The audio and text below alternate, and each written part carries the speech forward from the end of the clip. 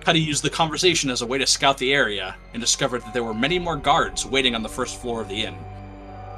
Rhyme told Nix the Mason asked for their company for dinner that night. The group refused the escort, but told Rhyme they would consider paying a visit to Mason. Cuddy broke off to scout ahead while Nix and Thrym decided their next course of action. Cuddy discovered that the Mason's front door was swarming with guards, and the Mason had an ogre under his employ as well. The group met up to visit Mason. They were invited in with no trouble at all, being led into a dining chamber by the Titanic ogre, dressed in finer clothes than most civilized aristocrats. Mason soon floated into the room, a disfigured and paralyzed man. Mason rode on a disc of magic, controlled by one working arm and a wand. He invited the group to sit down. The only one to take up his offer was Cuddy. Nix and Thrym leaning up against the furthest wall to show their displeasement for being summoned here in such a fashion. A human named Clint was somewhere in the city, and Mason craved revenge. For a large amount of gold, they were to bring Clint to Mason alive. Mason also told the party of one other motivator to work with him. He admitted to having contacts within House Fangrel of Manzo Berenson. They had a partnership with Mason of sorts, and they were looking for 3 figures matching our party's description, right down to their names. Bring Clint back, Mason will tell them he had not seen them. Fail, and he would alert Nix's old house to their location. Mason soon rushed them out the door on a cold, blustery night. And that is where our story begins.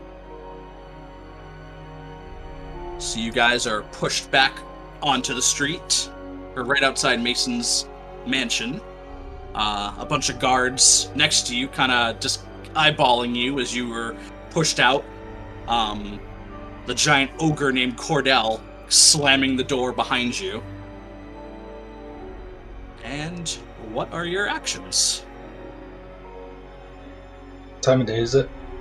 It is about 11 p.m. What's that all about? You know, they invite us over to dinner, offer us a job, but they don't even feed us? Well, he ate. Mason had his food. It's rather disgusting. Yeah, but that's not how dinner works. I didn't even get to eat anything. Don't you have food in your pack? I mean, yeah, but that looked good. I wanted some of it. Go back to the house and ask for some if you're so desperate.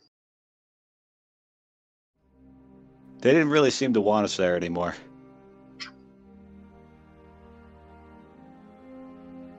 So what do you guys think we should do? I'm fixing to get my hands on that dagger. That could be a nice addition to my arsenal. The dagger interests me as well. Do you think Zeke would know anything about this? Couldn't hurt to ask. At the very least, you could point us in the direction of some barbers in town. Can't be that many. I don't know, though. I don't know if we need to kill this barber guy. I think he was onto something. I'm not suggesting that we kill him. It would make good bait, though. You would?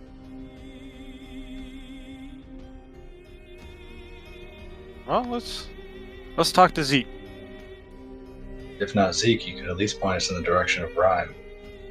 Since Rhyme's already been on this case, maybe we can find out why he hasn't been found yet.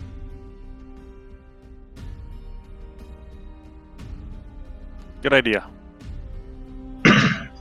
So, we should just head back to the inn, and it's nighttime, right? Yeah. Well, I mean, we could try and do something tonight. We can rest. I think you guys are probably more than happy to work through the night, though. This is much more comfortable. Yeah, I like this way better. Plus, nobody makes those faces when they see us during the night.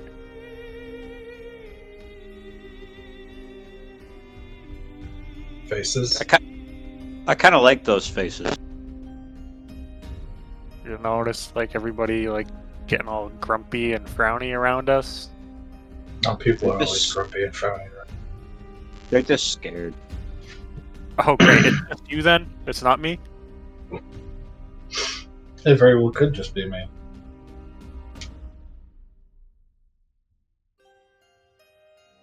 All right. Well, let's head back to the inn then. The Tribor Trough. Yeah, so I would say for the sake of having a conversation about your current employer, you wouldn't do that around the guards. So you guys have been having this conversation on your way back to the center of town, where you know the Tribor Trough is located at kind of a three-way crossroads right in the middle of the city. You go there, and around this time you see the people kind of going home. A lot of them look exhausted. Some of them look like they're coming off of shifts. You know, some of them have the blacksmith attire on them. Some of them look really dirty, like they came from somewhere in the wilderness. A lot of the shops are no longer lit up. The places are kind of boarding up their windows for the night. You do see a couple of the different other places where people are going to drink. They're shutting down too. The guard presence is a lot laxer, you guys are noticing as you're going through town. There's still the occasional patrol of like 2 or 3, but nowhere near the practical swarm that you guys had seen on your way through the town the previous day. I'm sorry, earlier in the day. My apologies. So you get to the Tribor Trough, and it looks like a couple of the last remaining drunkards are coming out, and you see Zeke right at the front door, actually. He's escorting the last of the kind of holdout, last call people out of the building, and he looks a little calmer than when you saw him last, especially considering his upstairs window got smashed and there was demon blood all over the place. But he doesn't look like he's completely ready to rip out his giant pink mohawk yet, but you know him to be very wiry and jumpy from the last time you spoke with him.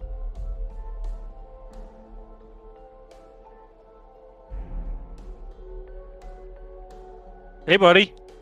You get that hole in your wall fixed? Your windows?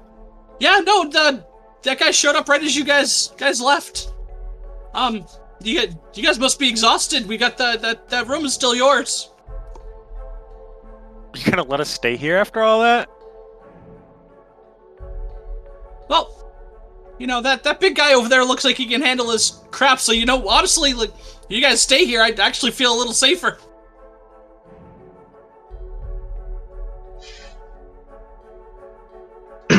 Well, you wouldn't happen to know of a barber in town.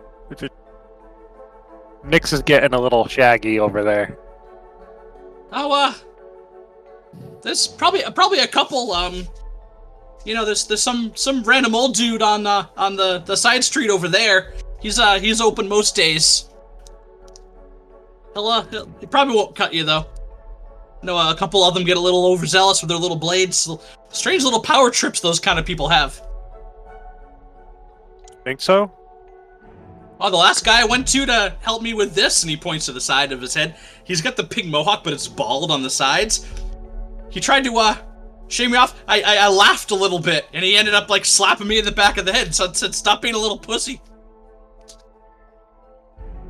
You know, what kind of business is that? You're not treating your people good. You know, they're gonna go elsewhere. So I go to the old guy around the corner. Well, what about The the guy who man- slapped you in the back of the head? Yeah, what? What was his name? Oh, that I used to go to him. That guy. That's Ronaldo.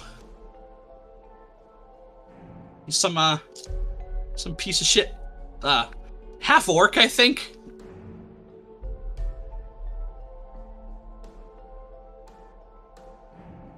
But I wouldn't refer you to him. Oh. Yeah, I think the old guy sounds a little bit nicer. I mean, I don't have hair. I wouldn't know. Yeah, he's a little geriatric, but he does a pretty good job. I mean, his arm's a little shaky when he shaves your head, but I don't know if you're just looking for a cut. I think you'll be okay. Would you happen to know a barber named Clint? when you say that, you see his body language go from kind of confident with you guys to like almost like droop down a bit. He goes, oh, where'd you hear that name? It's not important. Do you know him? Yeah, that poor guy. He used to have a place. If you're looking for him, no one's seen him for years now. I don't even know if he's still in town. Yeah, that poor guy lost his family. His place burnt down, along with his house. Unfortunately, I think it's because of that prick up on the hill there. But yeah, he was a nice guy. Well, we heard when we were in Belliard, we heard that he's a great barber. Must have been a while ago, I guess. Yeah, no, his house burnt down about 3 years ago, and as far as I know, I haven't seen him since then either. But he had a cute little family, and he used to come here occasionally for drinks. He used to frequent a whole bunch of different bars. Kind of good that way, kind of spread out the money. But you can always tell a good business person from the shitty ones when they do things like that. But I haven't seen him in forever. But you have any friends in town? I know his wife used to work at a seamstress's place. He used to chat with everybody. I mean, I wouldn't call anyone a close friend of him, but yeah, you could always maybe go see her. His wife, the seamstress?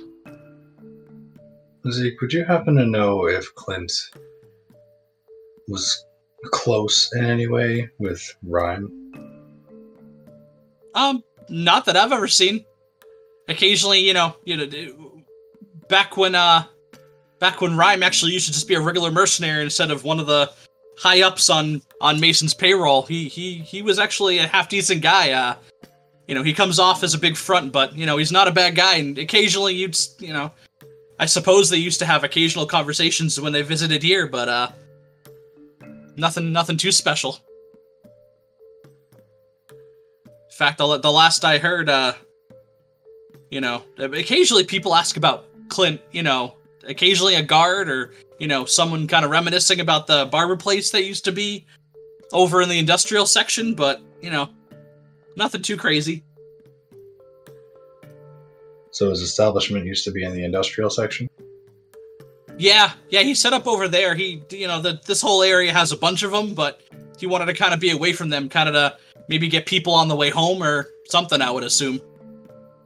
I made the mistake of making this right in the middle of the town, but, there's a bunch of other places to stay too, so, kind of get some of the business siphoned away if they, see a bright pink mohawk, but I can't seem to let this thing go.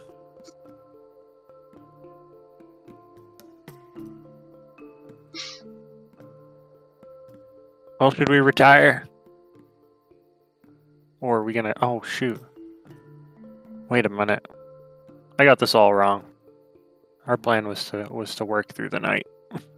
My bad. I take that back. Are you tired, Cody? No. Just a little bit of privacy would be nice.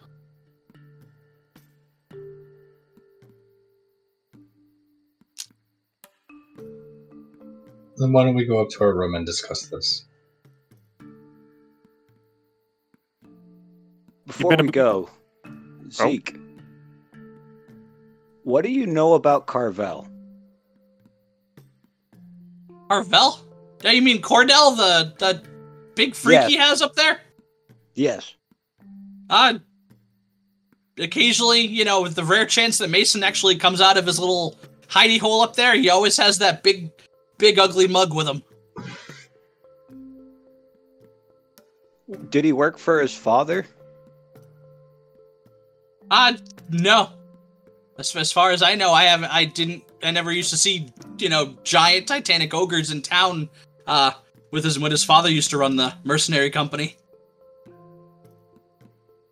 Okay. Guys are asking some, weird-ass questions tonight, but... Alright, you know what? You're a good guy, right? You're not a bad dude. I try not to be a bad guy around here. You know, facing off against the other bad guys, you probably get yourself killed. All right. Well, you know what? On that note, if you say anything bad about us, I'm gonna fucking kill you. Okay. But I like you and I trust you, and I don't think that you would ever do that, right? No. I would never do that. No. Once you guys come inside, let's not talk on where it's drafty. Okay. Definitely keep that pink hair. Works for you. I like Oh, it. thanks. Yeah, no, I've had this ever since I was a kid. It, you know, kind of makes me stick out a little bit more. All right. Well, obviously, we just came from Masons. You know that, and you know that suddenly we're asking about people that he's looking for. Yeah, I wasn't gonna say much, but yeah, Look, we don't like Mason either. The guy's an asshole, and he's disgusting. Also, I don't know if you've ever seen him in the past 10 years, but he looks like chewing gum underneath that robe. It's awful. yeah, he's like just one big ball sack. But I don't even.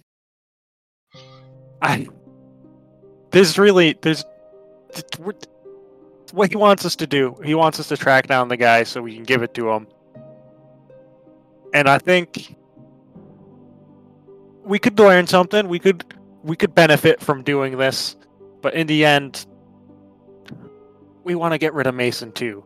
So if you've got some information, spill it. Make me a persuasion check. Perfect. Where is mine? First roll, let's hope it's good. 29. 20? What? Fucking hell. Because that's what I have, my expertise, so I get double my persuasion, and I rolled a 19.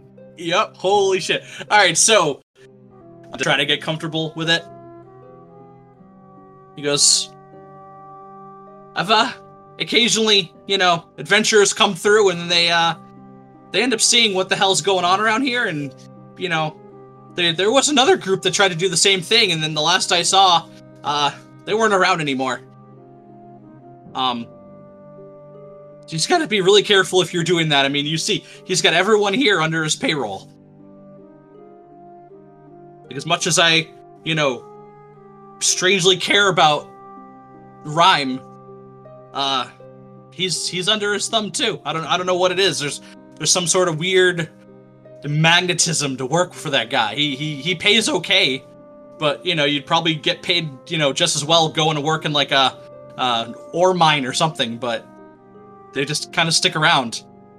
Maybe a little surge of power. I mean, Rhyme kind of walks around with a little attitude, but I don't know. Just watch it. Watch who you talk that stuff with. But well, I mean, we do have a little bit of that to our benefit. Everybody thinks that we're under their payroll, under his payroll ourselves. That's true. So, we're all working for this same cause. We want to get the job done. Then we want to do like some extracurricular activities with the job, but it's our time. Well, like I said, the seamstress that works over there, that's where his wife used to work. She used to work as an apprentice there. As far as I know, that's the only other person I know him or his family was involved with. I know her, Reba, but you might be able to talk to her. She's actually a gnome, so occasionally I see her and chat with her. She's a little elderly woman, little curly brown hair. You know, she never went with like the bright colors that I like. I thought that was kind of weird, but you know, that's her thing.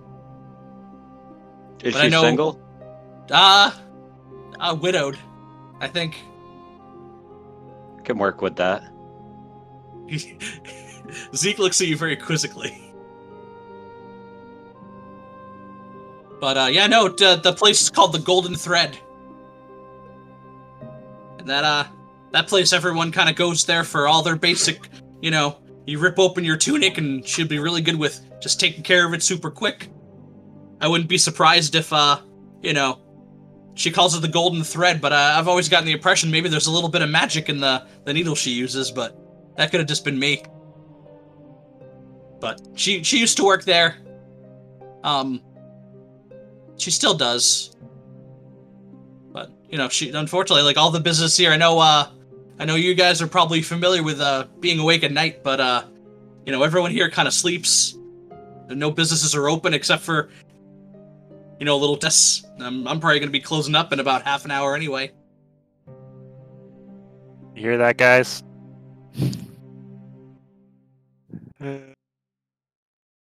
Guess you gotta tough it out. Get used to the sunlight.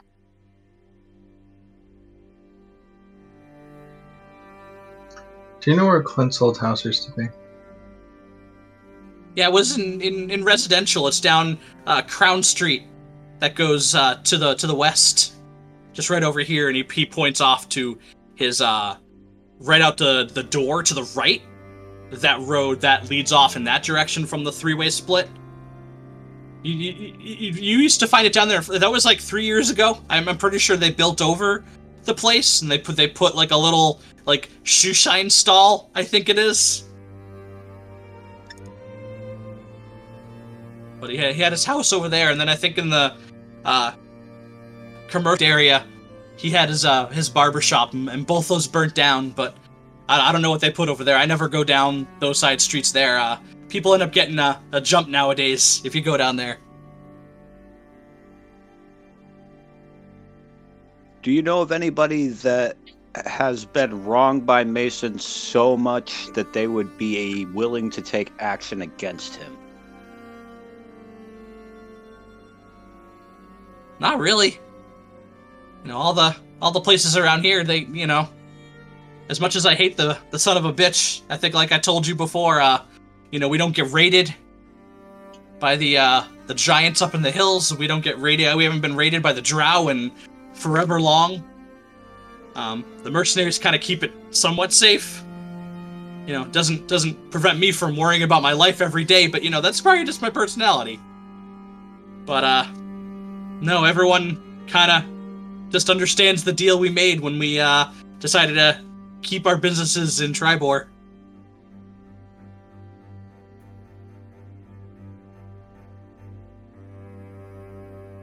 Well, I'm gonna put my arm around little Zeke's shoulder, slap him on the chest. Oh,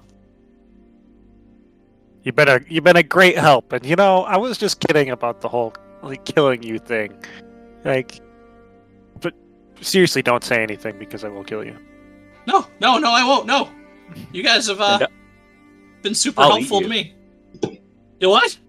I'll eat you. No, I don't think I'd enjoy that. No, you guys have been good to me, so I don't want anything bad to happen to you guys. You guys are good people. So no, I got your back as much as I can do. I don't know about you two, but I want to go investigate the remains of his shop. Might as well. Do you mind leaving the door unlocked for us? Yeah, no, I'll be up for a bit. I gotta still clean up in the kitchen, so if you need anything, just bang on that front door. I should be able to hear from in the kitchen. We'll try not to break it down. Was his house and his shop in the same location? No, his house was in the residential district, and his other place, his barber shop was in the commercial.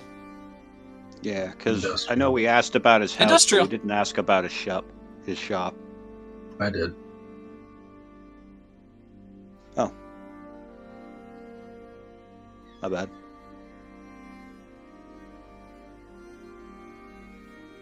Alright, let's go check it out then. Yeah. There's no reason not to. I'm still wide awake. I got a nap in. Yes, we did. Okay. So you guys are gonna head to where his barbershop used to be, you said? Yeah, we'll head to the industrial area. And... Sure. Okay, so you guys go back out. Zeke, on your way out, had told you that road is actually called the Tribor Trail. It was so unique. It's the road you guys traveled on between Belliard and Tribor itself. And you guys also did notice that the Tribor Trail also went to the south in the middle of the town.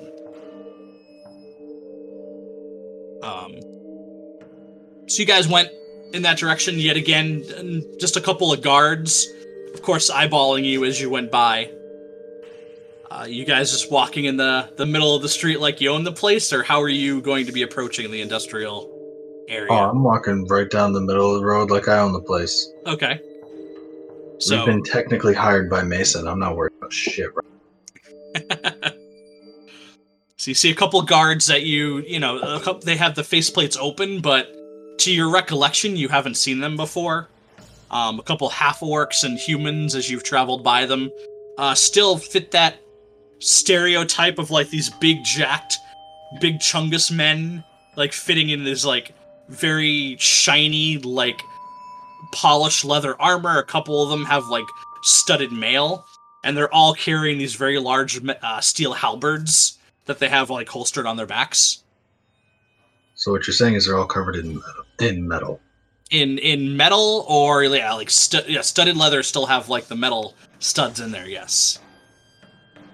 But they're definitely armed to the teeth and well fortified. So you go down the Tribor Trail, and you look around as you're traveling around, and a lot of the buildings look pretty well maintained. You guys are still getting used to how they are. Very much all their merchandise, are a lot of them that the places have it right in the windows. So you see like a pottery shop, and right behind a thin pane of glass are the pots and bowls and cups. And for you guys from the Underdark, that would seem like a very lucrative target to just smash and grab right in. So you find it odd that merchandise is really just behind a thin veil of glass as you're going by, and you're seeing clothing shops where they have display windows and the such. And eventually you make it about halfway down, and it's just more rows and rows of a couple different shops. It looks like there's some sort of eatery nearby, where you had your conversation with Rhyme when you came into town, and he referred you to the Tribor Trough.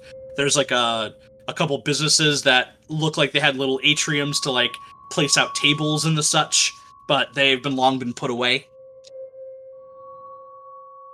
There are a couple guards, probably about 50 feet away from you, coming towards you guys, and you can just barely hear them muttering to each other, and they're just kind of looking at you and not really quite caring what you guys are doing out.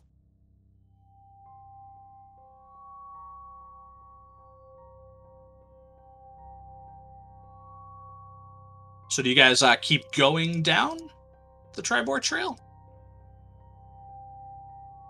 I figure we continue walking. As we're walking, I'm going to kind of subtly talk to Thrym. Just like, what is your curiosity with Cordell?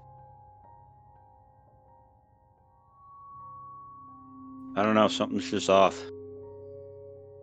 Well, He works for this guy, but he doesn't seem to like him.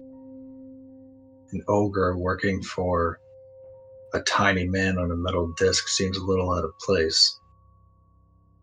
What are you thinking? Well, it depends why he's working for him. Mason has something on him. He might be scared to go against him. However, at the same time, if Mason has something on him, he might need to get him out of the way. We can help with that. Are you considering Cordell as an ally? Could be. I'd have to actually have a conversation with him away from Mason and the guards. I don't know how likely that'll be. It's worth a shot. I wouldn't mind having a mountain on our side.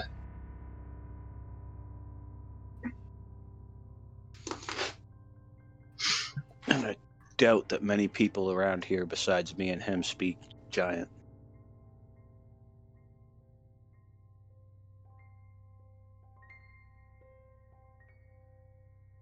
I just don't exactly know how I'd be able to have a conversation with him.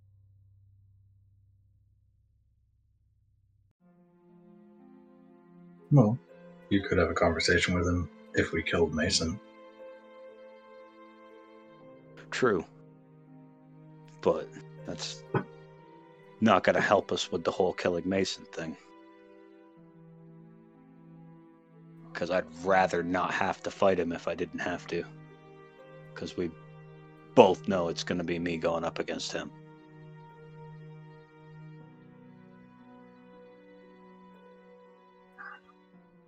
Why, you don't think Cuddy can take him? I mean, I think Cuddy can help, and if we have to, it's going to probably take both of us, if not all three of us. Cuddy, you think you could take Cordell by yourself? What? Huh? You think you could take on Cordell by yourself? Oh yeah, of course. Loving the confidence. Just Cuddy, don't- while those two are having their conversation, can you roll me a perception check? Sure thing, boss. We got a solid 6. 6. Okay, so That's the power of a nat 1 for you.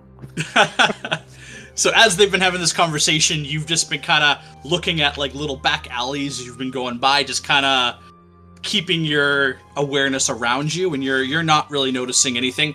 The You one saw a thing cat. you saw a little pussy cat, and the one thing that all of you guys are noticing is that there aren't. The last group of guards to walk by you was about 5 minutes ago, and currently in front of you and behind you on the Tribor Trail Road, there are currently no guards. Which you guys find a little odd. Yeah. Where are all the guards in this district? What do you mean? I didn't notice. What? There's no one around. The other Good point. districts, there were guards every 5 feet. There's no one here.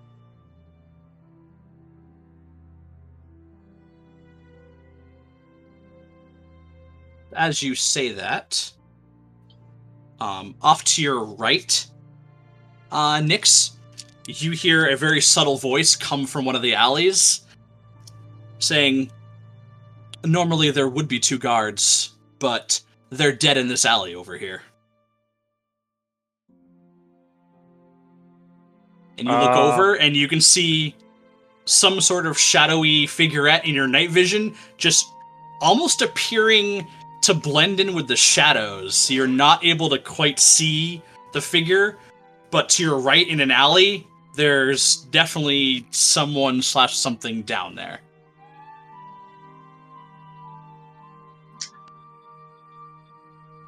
Even with my superior dark vision, do I have a gauge on how far away they are from me?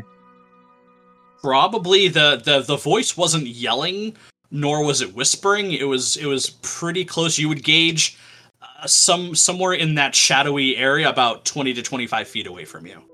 Can I light one dancing light directly above their head? You sure can. As you do that, it's as if when you cast that, does it immediately poof where you want it to, or does it travel from your body outward? I am not positive how dancing lights works. I want to say it just apparates where I need it to, and then I can move it from there. I think it originates from you, and you direct it like a. Well, even if so, I'll bring I'll bring up one small blue flame, and just kind of send it over in their direction. Okay, well, it does say range 120 feet, so I think you can. Right, but I think that's the distance in which I can move it. Or is that the range? Or is that the distance to which I can cast it? I think that's the distance to which you can cast that. So I could put it right over its head. Yep, you certainly could. So as you do that, blue flame, you said? Yeah, usually it's blue.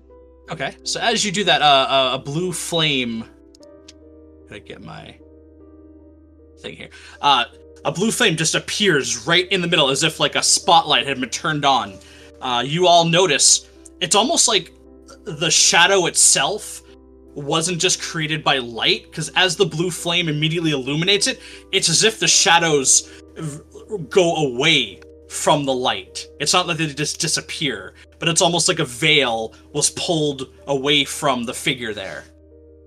And you're noticing a middle-aged human male with a short, clean crew cut, where it looks like he's wearing a very expensive-looking brown suit. He has a leather pouch on his left side of his hip, and on the right-hand side, it looks like he has like almost like a meat cleaver, like hanging there. And without even reacting to the light above him, from going from complete darkness to a moderately illuminated light, he goes, "If we're to talk, move down here and get rid of that."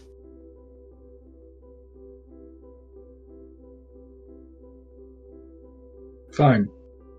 I snuff out the light.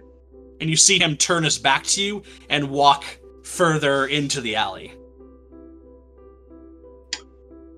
Can I see anything else within the alley aside from the bodies? Strange business butcher. You notice there is a rag on the ground, right where this person was standing, and it is very red. Like he just cleaned his blade with it. Potentially, yes.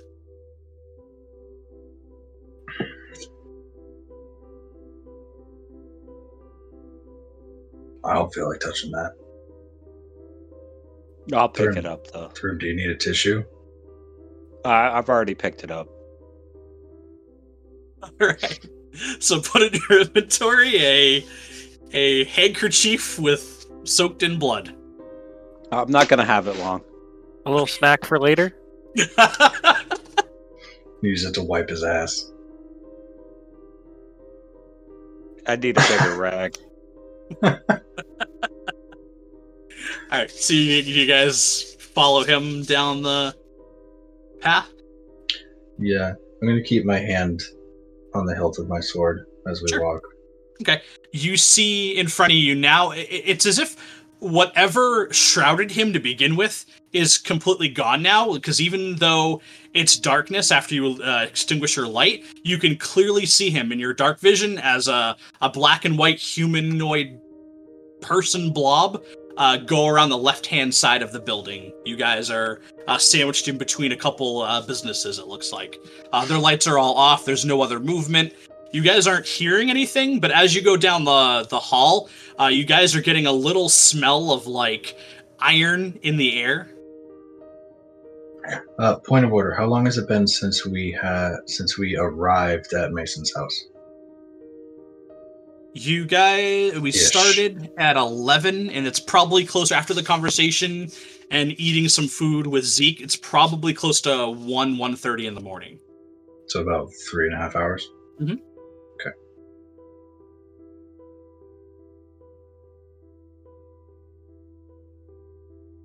So this figure had turned the corner to the left, and you guys are about 3/4 of the way down the alley.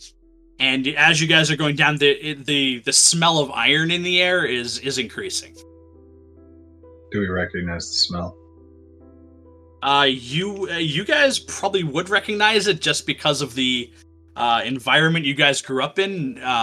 Definitely fresh blood has been spilt somewhere nearby. We already knew that.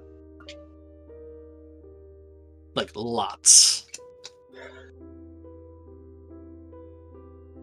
Can I see anything else in this alley besides the f***s?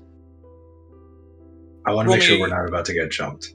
Okay, roll a perception check.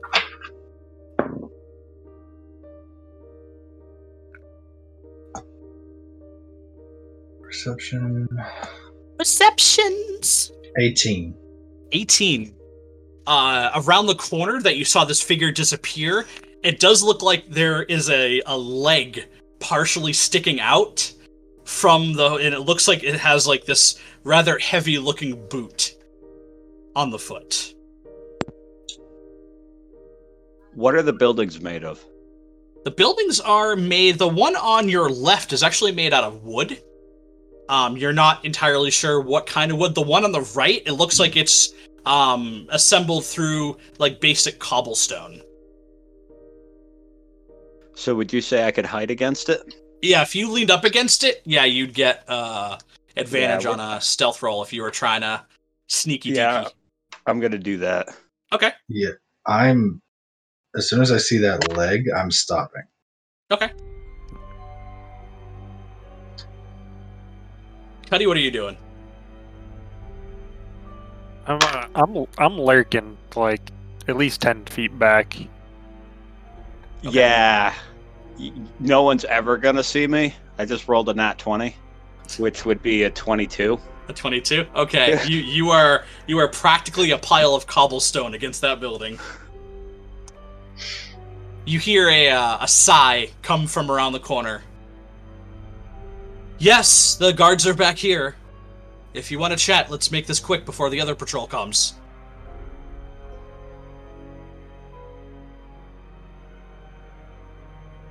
Yeah, I'm just gonna be watching, like, with the way that we came into the alleyway. Okay. I will slowly approach the leg to make sure that it's just a body. Sure. Okay. So you're kind And of I'll like keep easing pace. around the corner to take a look?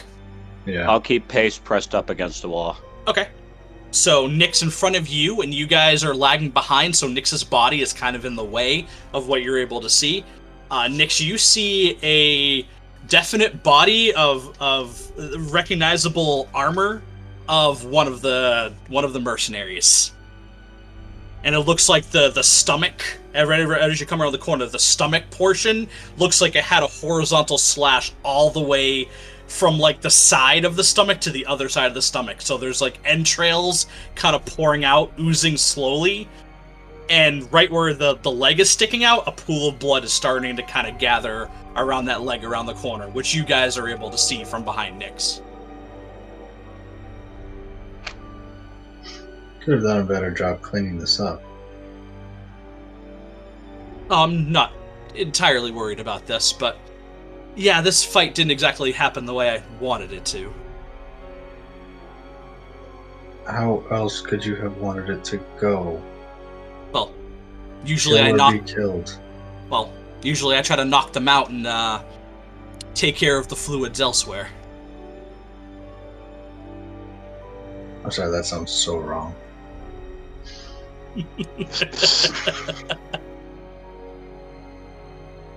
Alright. He looks over. You see the figure there of the human you illuminated from before, and his cleaver is still attached to his hip, and he has his hands like just kind of crossed across his chest. He's leaning up against the wooden building to your left, to the back of it. Alright, stranger, where are we going? Well, I had a feeling you guys would be here. This right here, and he knocks on the wood, is the Green Grass Feedery.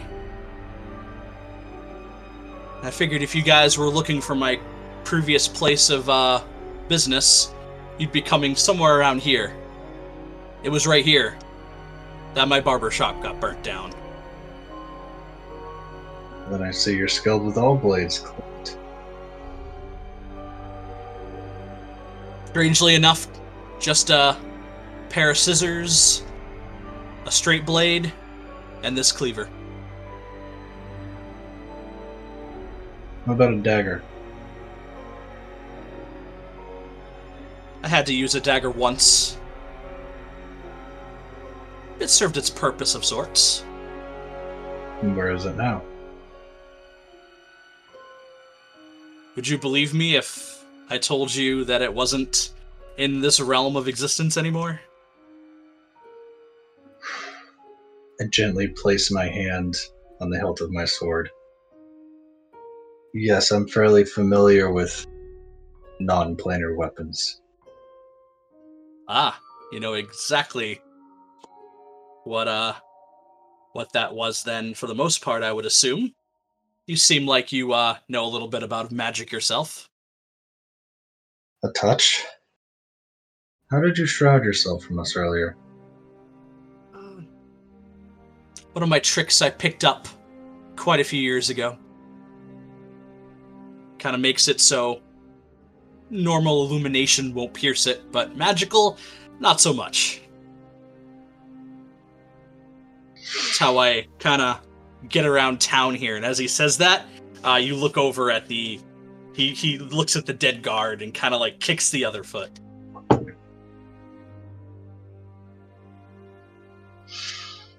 Now, if you were to ask Mason, he would probably say he's not missing any guards. The truth is, this is the 4th one this week.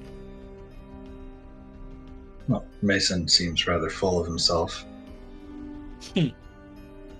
He's the kind of one that wouldn't show any weakness, even as the guillotine would fall upon his head. He doesn't need to show weakness, he is weakness. He, All men in power are weak. This guy cracks a smile. He goes, "So, I've been observing the people coming in and out of this town.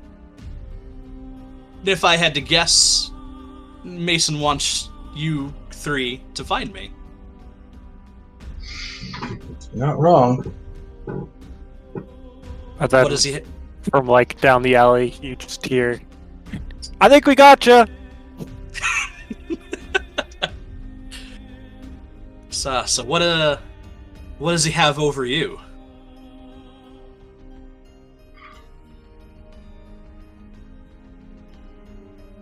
He has a target on our heads. He's offering to remove it in exchange for you. It's a shame. I'd rather wash it away with his blood. Seems you and I have something in common.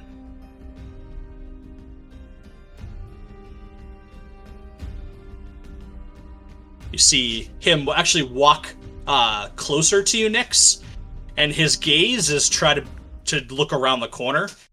And right as he gets to you, he just kind of like puts his hand on the wall and glances like down the alleyway. He points to the 2 stealthy people over in the corner. You guys should probably come around the corner too, just in case the next patrol should be coming any moment now. Okay, so I'm gonna turn around and look for Thrym on the wall. Okay. I would assume you would know Thrym's tricks. You Well, being yeah. Of a stealthy approach yourself. Okay. Well, I rolled a 17 perception, so I'm just gonna try as I turn around and like join the group. I'm just gonna give him like a quick jab to the stomach wherever I think he is. If I punch a wall, I'm gonna be like, "It looks like he found you." Okay. 22 stealth for the 17 perception. I'd say you punch a fucking rock. Yeah, you should. Well, there's also the essence of luck in there. I know that he's on the wall somewhere. He is. Alright, so maybe you punch him in the nads. Where's my other? That'll do. All right. If he does find me, I want to catch his hand. With a percentile die, I rolled a 15%, so I'd say, yeah, you just punch a big block that you thought was maybe his arm, and you just have this pain. But then next to you, you notice the next block of cobblestone kind of shift a little bit towards you.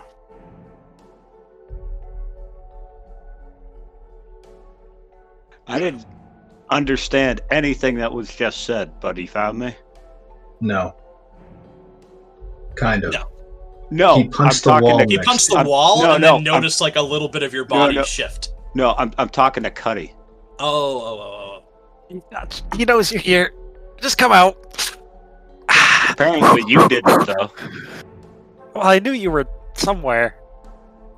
Well, I did see 3 of you out in the road. So yeah, I'll come off the wall. Like Vans. And then I'll take that bloody handkerchief and just toss it onto the dead bodies. And just say, leaving shit like this around isn't smart. Well, gotta leave a little bit of a calling card, don't I?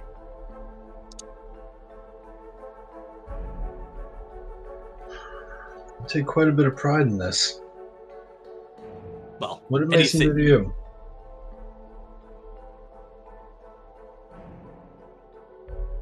I'm not sure what he told you.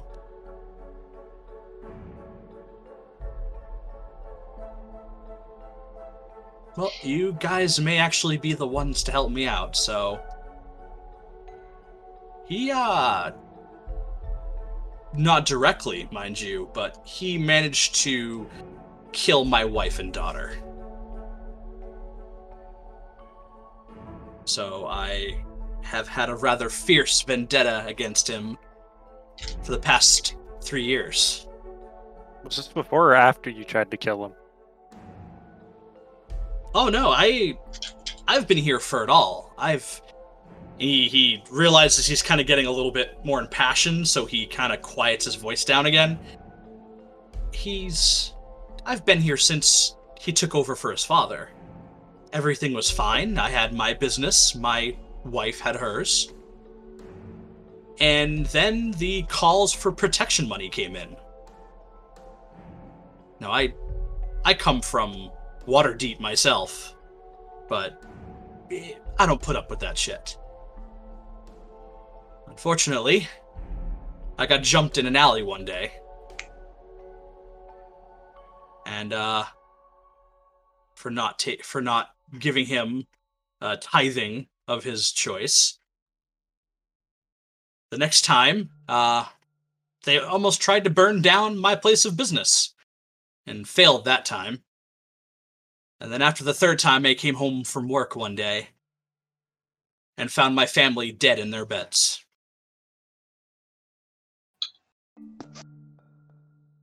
And here we are. So that's when you went and you stabbed him and tried to, burn him alive or something? Oh no, his disfiguration was of his own doing. He Nice. has an affinity for fire magic. Okay. How did you come to acquire the dagger?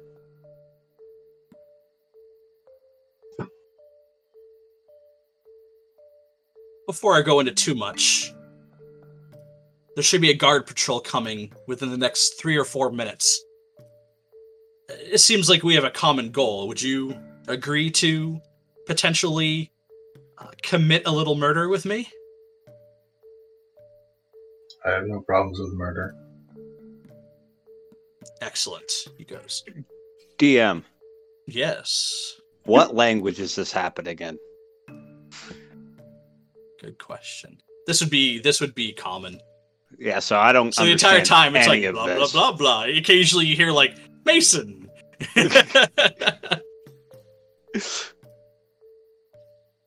Because I'll I'd totally turn- be down for murder, but I'll turn to Thrym and in Undercommon.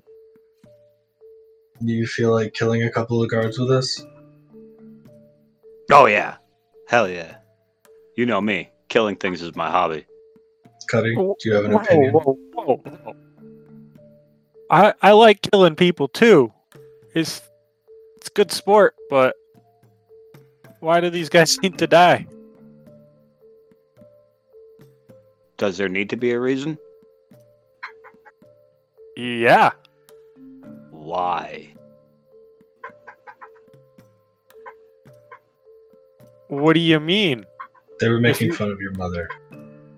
If you had a friend, would you want him to just be? Would you be cool with Nyx being killed just because someone decided that he was walking through the wrong area of town?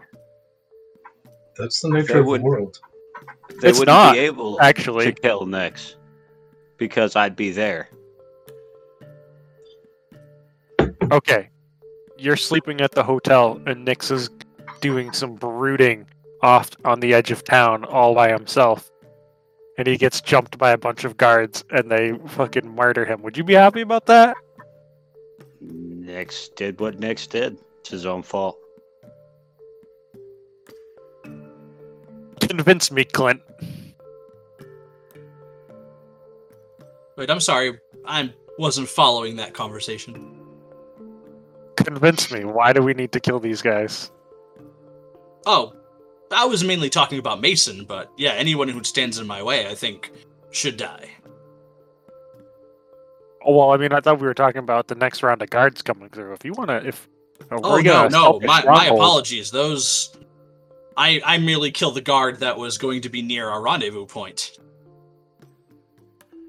See, there's a purpose behind that killing. Take note, Thrym. Nix. Hey, a dead body's a dead body, dude. Pretty sure we've collected a few together. And we had plenty of reason to kill them.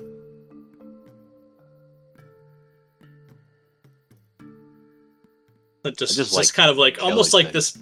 He's been very stone-faced up until this point, but he sees you guys like having this conversation, and judging by your body language and how you're using your hands, he almost like cracks a smile, as if he kind of gets that you guys are almost talking about some like morality thing in regards to murder.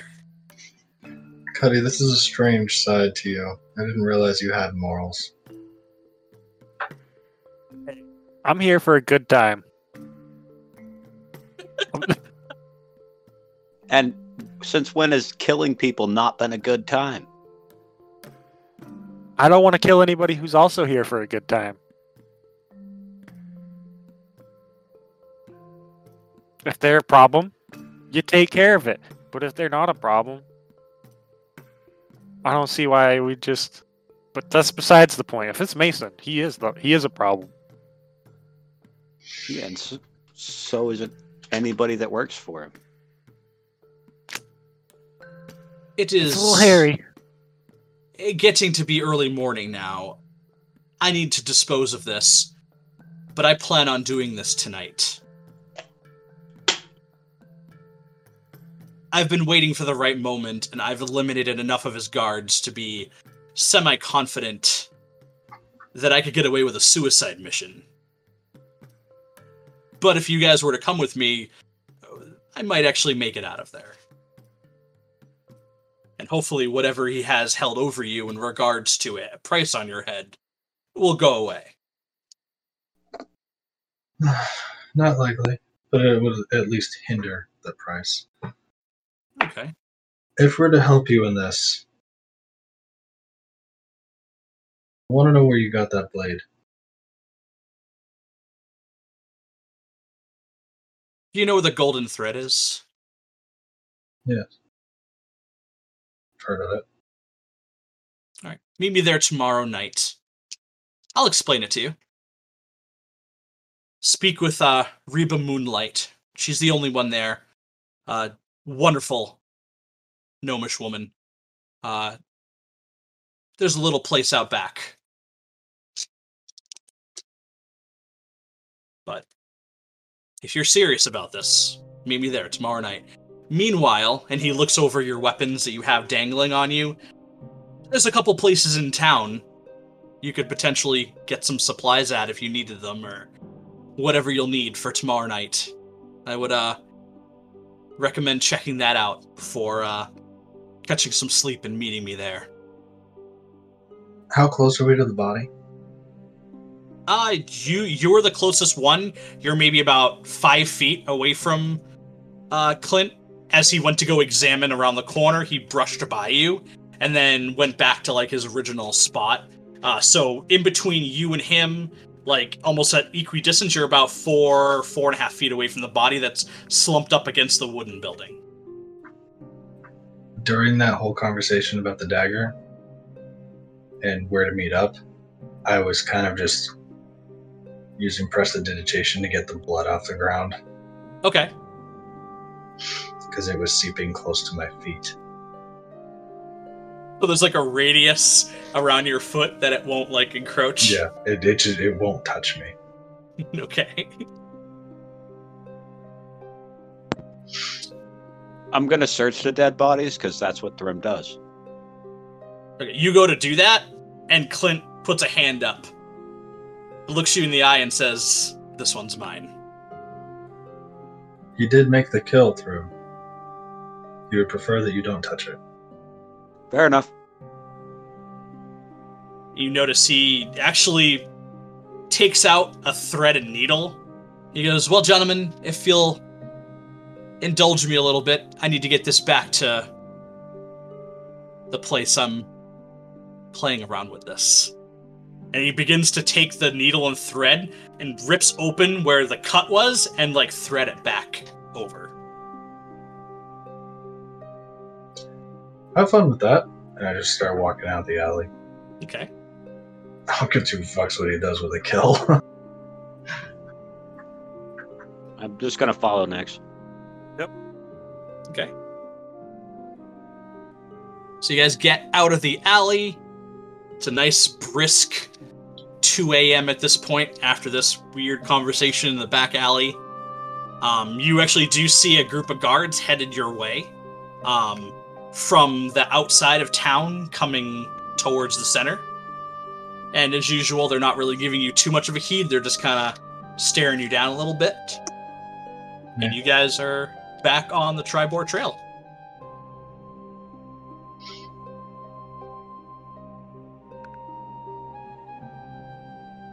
Do we want to investigate the golden thread beforehand? So we at least know where we're going tomorrow?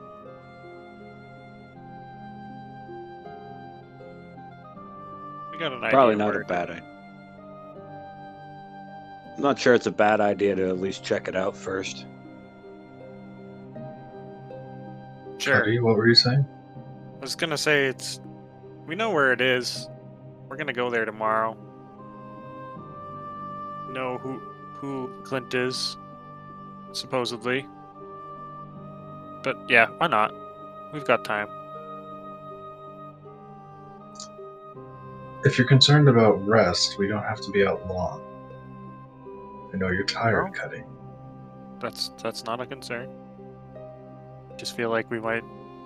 There's not much to gain from going there. It's just a shop.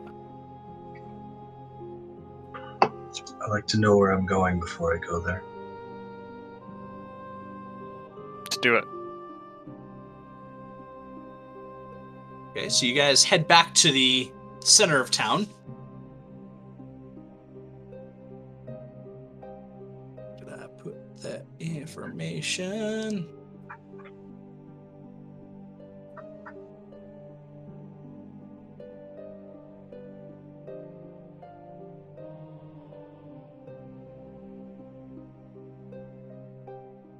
I did not put that information.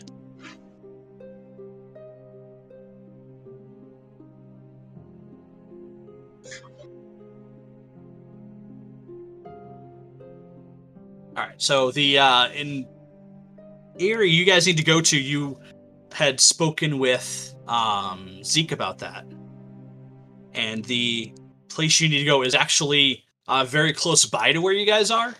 It's down one side street off of the Triboar Trail in the industrial area. It's one of the side streets, so you're not getting too much of the guards. You do notice as you go by there, it looks like there's like one like beggar who's like fallen asleep on like the side on your right hand side as you travel down the road. Looks like he's got like some bulky clothes on, so he actually doesn't look totally like fucked up out there. But besides that, no guard patrols at all. And you're seeing at this point, you guys have walked by a couple of different buildings that involve like clothing. Mostly, looks like there's like a leather working shop, and strangely a tannery next to it. So you're getting like some of like the reeky smells of that kind of lingering. And on the right hand side, you actually see two different tailor shops nearby. So you have the Golden Thread and the hell did I put the name for that? The Righteous Calf. and they're both next to each other. And the golden thread actually has like one of those dangly signs that's a spool of thread. The other one doesn't seem to have a sign on it, but it does have something on its front door. And you are noticing on the golden thread there is a faint amount of like candle light that's kind of flickering inside.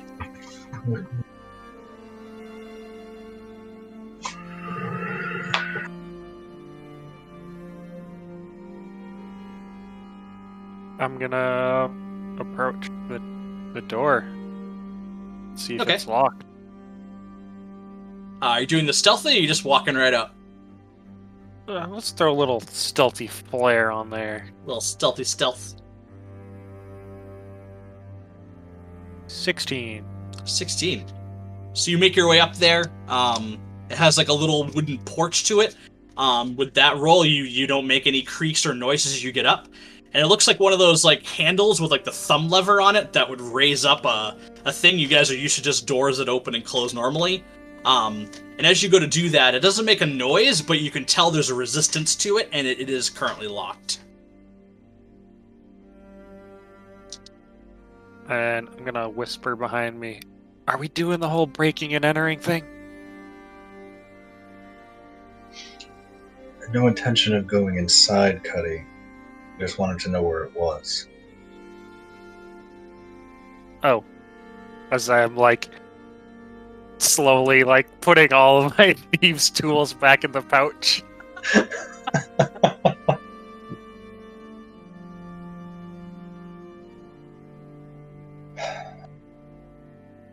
We don't want to ruin our welcome before we're due. And I had another thought. Since you enjoy being stealthy,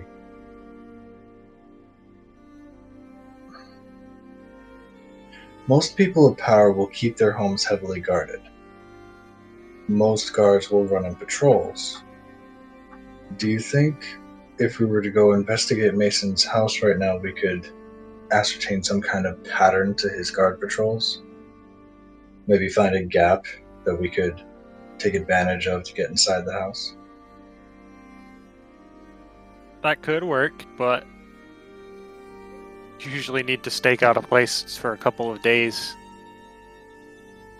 Make sure that they're consistent. I have another idea. Well, let's head back to the inn before we discuss it. Okay. Okay. So it takes a little while for you guys to get back to the Tribor Trough. And you go up to the door, and the door is locked. I'm Thrym, gonna would you start care to bang- knock for us? Oh, Yeah, I want the I big mean- man to do it. Yeah, I'm just gonna start banging on the door. All right. And from inside, you hear a glass shatter right as you start banging on the door. And like you just hear dut, dut, dut, dut, dut, and the door like pops open, and then very slowly like the door opens, and then the bright pink mohawk is what you see first as Zeke peeks through the door. Oh, you're back. Okay, cool. Yeah, come on in. Zeke, Yeah. who did you talk to? I didn't talk to anyone. You guys were the last ones I spoke to. Don't lie to me. I'm I done. draw my sword. No, I'm not lying. I know, you're a good guy. Oh, Put my sword back. jeez. You fucking guys! Oh, fucking assholes, get in here! I'm gonna look over at Nix. I didn't know you had a sense of humor. I like instilling fear. Well, You're sick. You almost made me piss my pants, so mission accomplished. You guys come on in, and Zeke locks up the door. So, do you guys find what you were looking for? In part. Oh, good. Good. I don't have any more food for you, but your beds are all ready to go upstairs. I wanted to ask you something, Zeke. Yeah. What's your connection with Rhyme? You bring him up fairly often. You've mentioned that he tends to bring business to you, but you've also said that he's fairly shifty, and somehow he's managed to work his way into a position of power underneath Mason. What's his deal? Well, back when I first started this place, you know, the neighborhood wasn't exactly very good. It was before Mason took over, and I'd have this guy come in, and he'd occasionally, you know, beat the shit out of some people, and you know, kind of do bad bets and shit like that. And I eventually told him he couldn't come back anymore. And then he kind of opened up to me one night. He was drunk off his ass, and you know, he was a decent guy. He just had, you know, some anger management issues. Turns out he kind of got away from a squad of thieves. He was the muscle of them. Not much for sneaking around. And I told him if he was down on his luck, the mercenaries were probably hiring if he wanted a steady job. And he got in, and he seemed to really enjoy it. He was a good guy. He kept coming on over. And then we had a good friendship. And then Mason kind of took over, and for some weird reason he rose up to being one of the captains of all the mercenaries. And ever since, I haven't seen him too much. He kind of sticks to himself, but I could tell he doesn't like doing it. I could tell he doesn't want to hurt anybody. He doesn't want to strong arm anybody, but I'm not sure what kind of bullshit's going on, but you know, he doesn't want to be there either. I don't think anybody under his employ actually wants to work for him.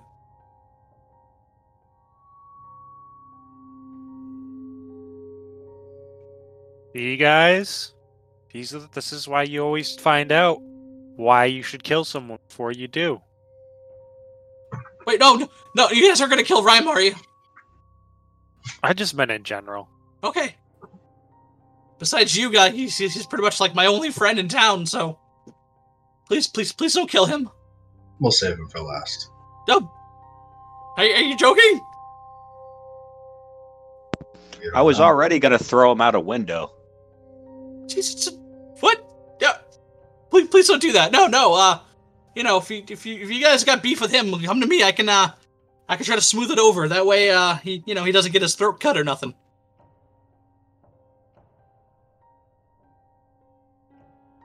Can I do an insight check on Zeke? Sure. Yeah. What are you looking for? I want to know if he's telling me the whole truth, but I'm also a little curious if this little man's got a crush on Ryan. Okay. Yeah. Roll me an insight check. Fuck that. 7. 7. As far as you can tell, he's very sincere. You don't, from that, get any sort of romanticized feelings, but you can tell by kind of trying to peer into him that he very much values Cole in his life, or seems to. Values who in his life? Rhyme. Hmm. Did I say Cole? You did. That? Yeah, Rhyme did. Cole. It's his name. That's his name. He did announce him as Rhyme Cole before. Making sure it wasn't another DM slip. Hey, no DM slips tonight, boys. I'm trying super hard. Who knows, by the end of this campaign we'll be... And we won't remember why.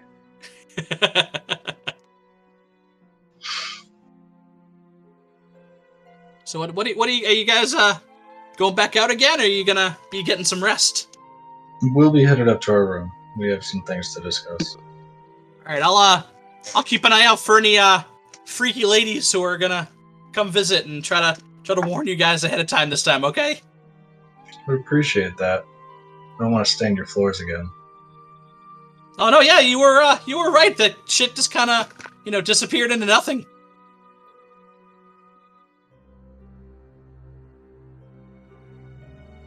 Told you I did my research. Be a maid.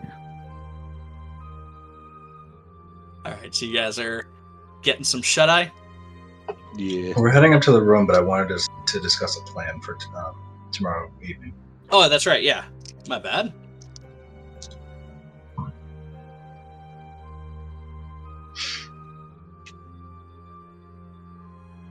Clint is our easiest ticket to get to Mason. What if we were to feign his capture?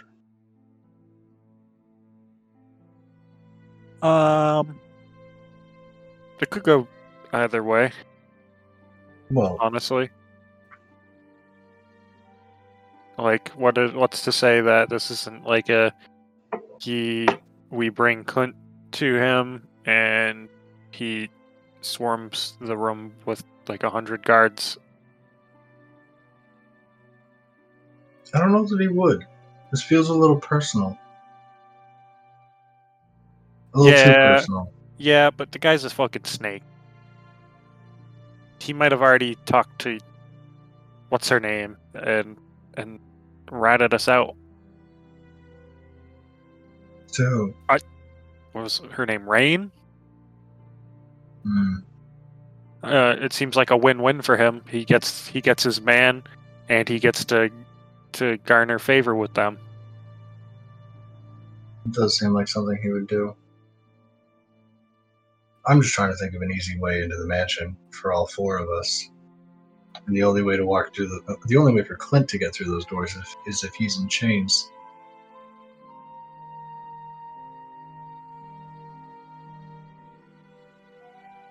Well, it does kind of seem like he has a plan of sorts already. You think he knows a way in that we don't? I think that might be the case. Because it would seem that his practice lately is only killing guards. It sounded like his intent was to fight his way in. He did mention that it was a suicide mission. I don't know that he was planning on sneaking in.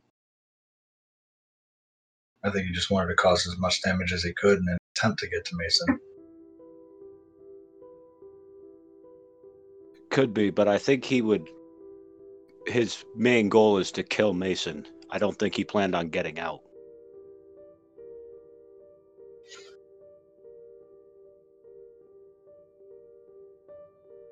Do you think the guards would turn on us if they knew Mason was dead?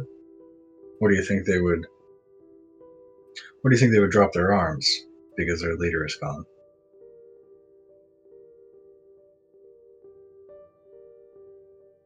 Depends how much they like him, I guess. I don't think anyone likes him. I think they like the paycheck he provides. Right. It's kind of what I meant. So perhaps we kill him and leave his vault open.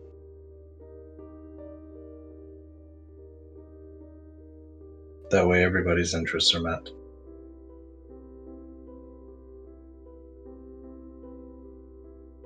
Well, I think no matter what, if we do this, if we pull it off, we gotta be ready to make a quick escape from the town, just in case. Agreed. You're right. I do see another problem with bringing Clinton in chains, though. When he was talking with us, from what you guys told me, he was planning on having his healers there to revive Clint, to keep him alive as long as possible while he killed him. So if we bring him there, the healers will be there. And that's going to make killing him much tougher.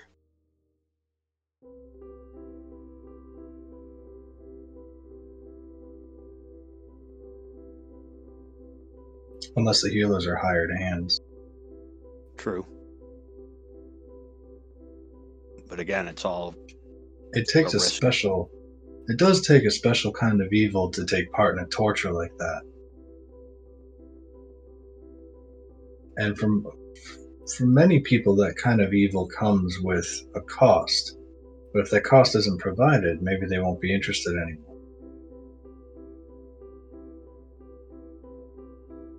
How do you propose we take away that payment? Killing Mason. My assumption, however, is that the healers will be brought in until after Mason feels that he has Clint secured. If we just walk in with Clint in chains, he may not have his healers lined up yet. you may have to call them in. We may have a small window before the healers get there. True. But his guards are everywhere, so chances are one's going to see us walking towards his place with them, and it's going to get passed down the line, and he's going to know before we get there. I did say a small window.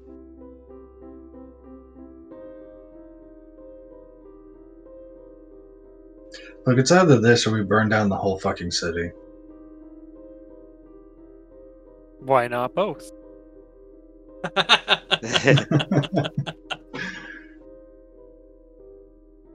Wouldn't that kill a bunch of people, and that's what we're not supposed to do?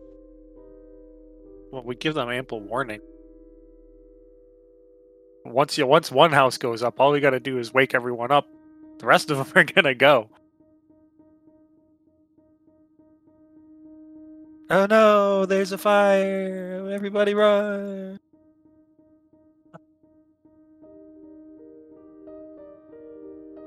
No. Starting a fire would be a decent distraction. I'd imagine there'd be a bunch of guards there trying to figure out what's going on. I just think Actually, you bring up a good point. What? Setting up a distraction away from the mansion. Something to draw the guards' attention, thin them out at the mansion.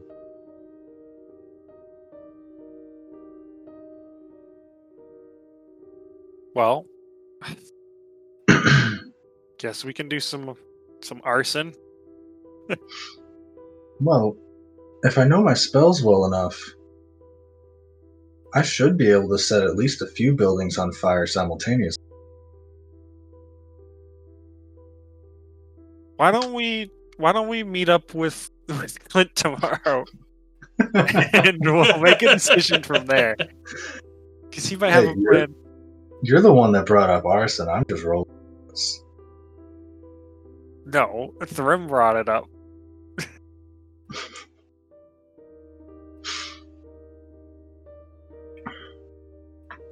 It's a good idea, but I don't think us planning too heavily is going to be very helpful if Mason has a completely different idea of what he wants to do. Not Mason, Clint. I'm sure Mason has his plans as well. Who knows? Maybe this entire thing is a suicide mission. And the four of us just walk up and kill as many guards as we can. Go after Mason. Thrym, maybe you'll get to have a conversation with Cordell before.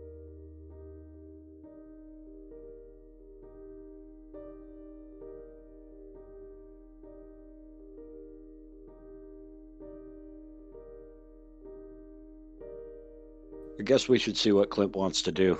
At least figure out his plan and see if we can possibly work some other things into it.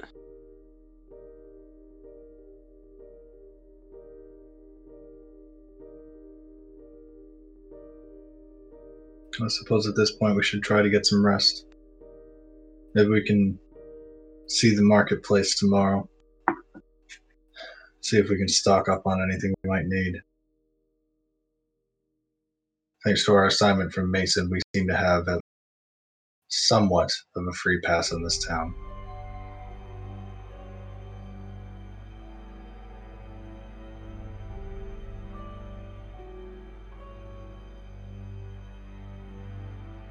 Yeah, that Off to seems bed. like our best option. The bed! To bed. Alright. So I'm assuming you guys do your, the same kind of thing you did. You got Cuddy kind of security camming the room, and during your meditation, Nyx, you guys are just kind of passively keeping an ear out for anything crazy. We're gonna do the And same thing as we did before. Thrym sleeping on the door, Cuddy facing the door, I'm facing the window. Okay. Alright. And Is that how we're rolling this? Yeah. It All works right. for me. We're just a suspicious bunch. Yeah, right? Well, yeah. Had a target on our head since we walked into this fucking town. So, Cuddy, you notice in your state that the room gets a little brighter, and you're definitely under the assumption that it's becoming morning now. You're hearing the occasional chatter outside your window as business is starting for the day. Your two compatriots are dozing away. So that was probably 3 in the morning, and you're probably looking at 8 or 9 now in your internal Cuddy clock. Nyx is awake. Okay. Well, I've been awake since about 7. And Thrym is still snoring away. Yep.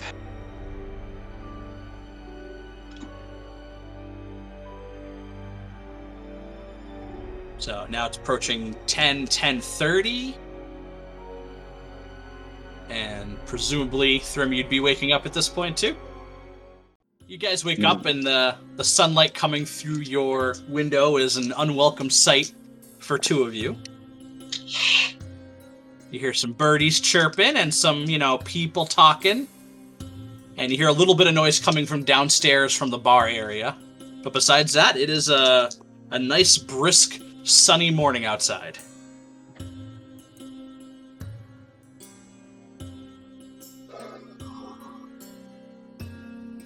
Taking that fresh air.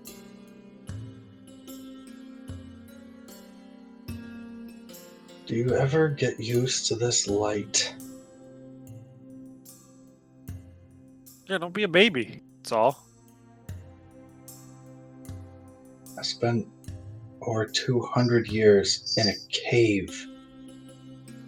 This isn't me being a baby. I'm not built for this.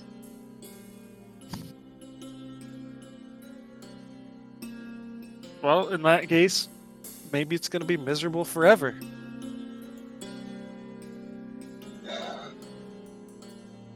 Or at least for as long as you're here.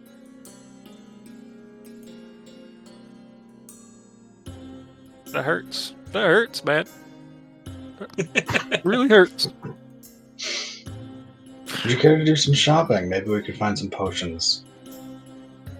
Yeah. God knows we'll need them. Which god? And why do they know about us?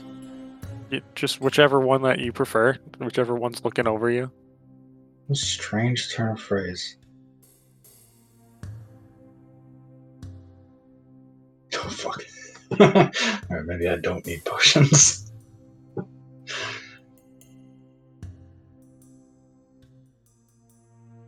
Do you guys need anything from the marketplaces? Or Thrym, perhaps we could swindle someone out of some fancy boots again? I mean, that's kind of what I was thinking. Yeah, we've got time. Besides, I got some things I'd like to see if can be made into weapons. Good blacksmith would be worth checking out. Well, let's go ask Zeke. Perhaps he'll be able to point us in the right direction. Thrym, make sure you stomp as loudly as you can going down these stairs. I want to make sure he's up. Okay, I could do that. Okay, so you guys make it down the central staircase into the open common of the Tribord Trough, stomping your way all down. As you guys go down, there's probably half a dozen patrons that are just staring at Thrym as he's just coming down on those poor wooden steps, threatening to break through them in a heartbeat. And Zeke just kind of looks up and winces, like he expects every single time that he steps down that something is just gonna snap. I'm gonna get to the bottom of the staircase, look at all the people, and just scream good morning in giant. Oh, God. Everybody jumps. And then just kind of they start to avoid eye contact at that point and go back to their drinks and breakfast. And Zeke is like, "Hey, Dave, what are you guys? What you guys doing?" Besides scaring my customers. Got to make an entrance. Oh, I just kind of okay. lean over. Thrym, was that even a word? It's just good morning. Very loud. Well, you said you wanted to make sure everyone was awake. I wanted to make sure Zeke was awake, not the entire city. Well, now the entire city's awake. Alright. Means the shops are gonna open.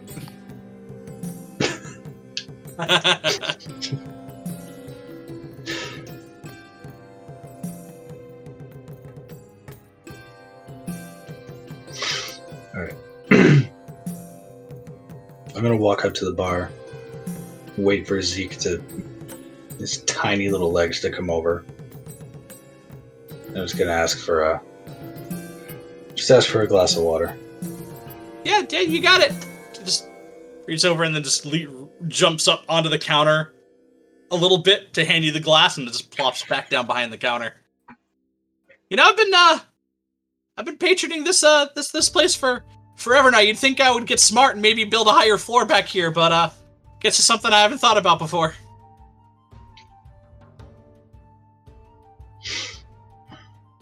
Suppose it's good exercise. Yeah, I guess. Maybe that's why us gnomes live so long, is we gotta climb over all the shit that humans built.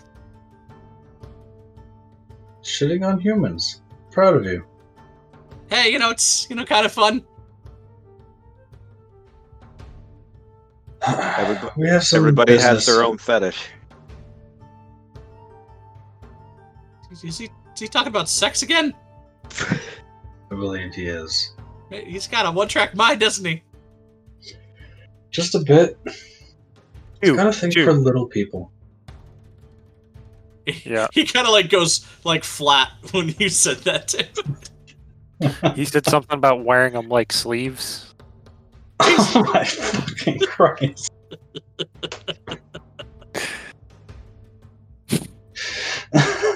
Patrick. Did you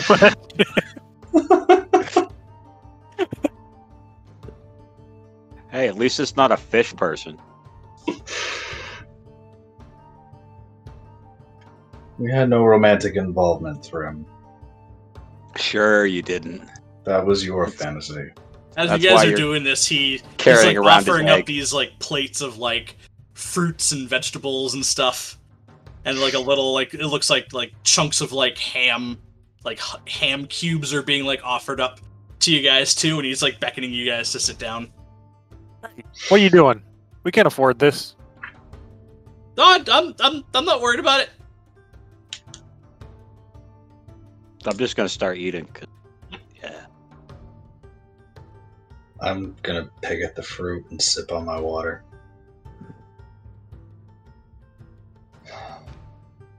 Zeke, Yeah. we may be in need of a blacksmith. Okay. One I would recommend is called the Coat of Arms. It's down the industrial street. It's got two swords crossed over each other right in the front.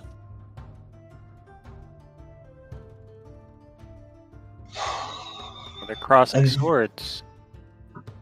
Yeah. Crossing swords.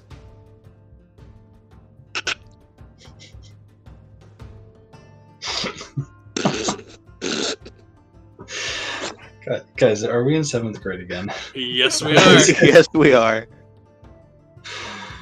Are there any other shops in town you might recommend? We may The only have one a large job ahead of us. Oh shit! There's a general store right down the street here called the Rusty Coin. That one's got a little bit of everything in it. If you're looking for knickknacks and doodads and random shit, the guy sells occasional magic items and shit that some of the soldiers end up pawning off. A lot of them are really addicted to gambling around here.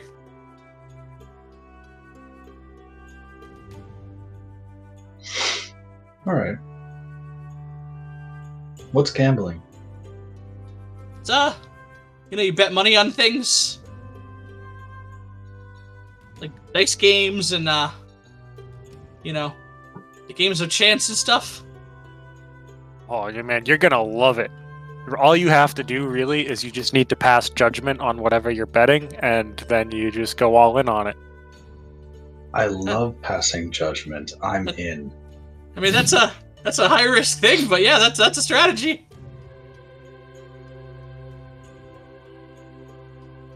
If I can pass judgment without being attacked, gladly, I'll do it. But the thing is, a lot of other people are passing judgment on you. What's that supposed to mean? Just saying, if you're doing it, odds are someone else is. Good point. It's nothing I'm not used to. But at least now I can pass judgment without being whipped. Oh, well, sorry that happened in the past. Yeah, up here, usually, the worst thing that happens is you get into a fist fight with somebody. Well, that's why I have him, and I kind of nod towards Thrin. I mean, it wouldn't be much of a fight, but...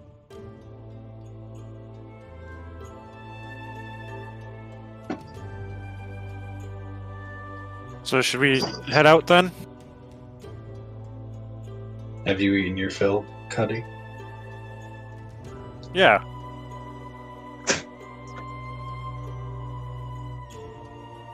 Let's go find these crossing swords.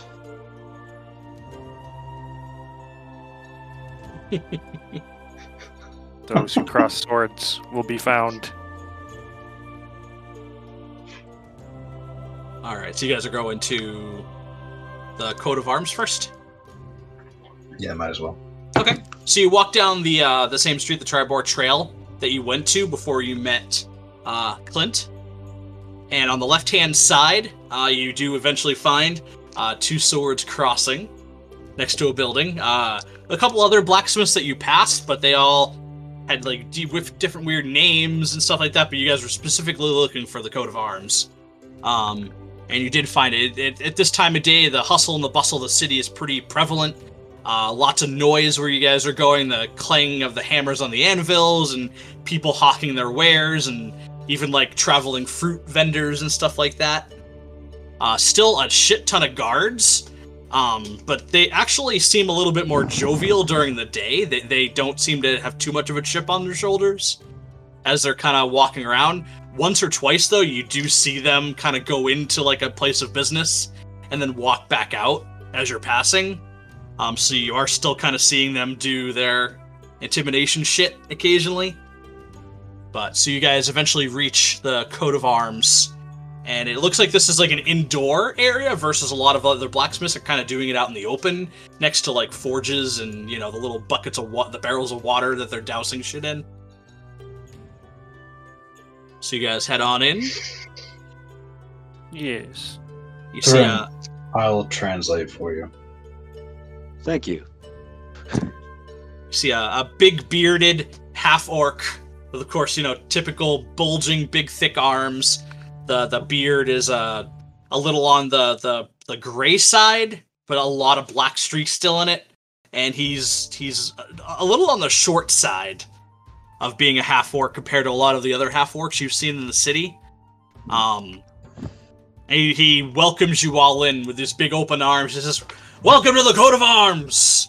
Come on in, look, we got shit to sell." And with that, he loses all of his bluster, and he kind of just, like, relaxes again. He goes, now that I did the sales speech, what do you guys want? I'm going to pull out the Drider arms with the chains and the glowing crescent blades. Jesus fucking Christ! And I'm going to look at him and say, do you think you could make this into a weapon for me?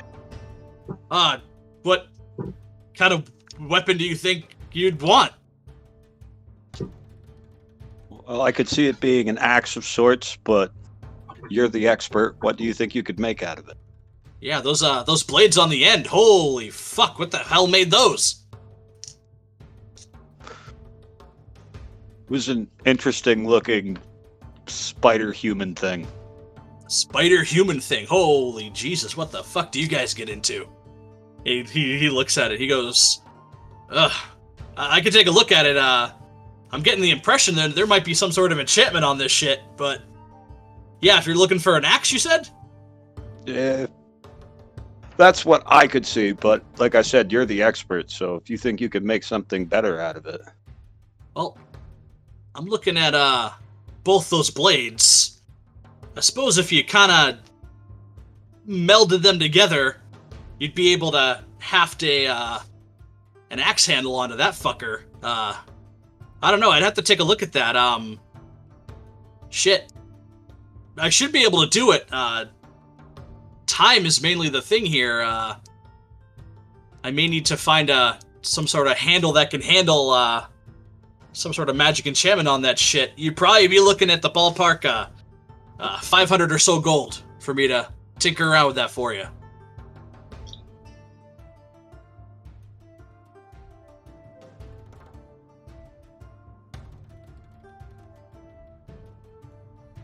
Okay. All right, he takes the chains with the blades. And did you have the arms attached to that as well? Yep. What I don't know if I could do anything with these things. You want to take these back? I don't know. The bone seems kind of sturdy. Maybe you could use that for the handle. Oh Jesus, this is getting fucking grim here. I'll tell you what. Give me like a day and a half. I'll see what I can do. Come on back then. But before I get to work on this fucking weird thing, you guys looking to purchase anything?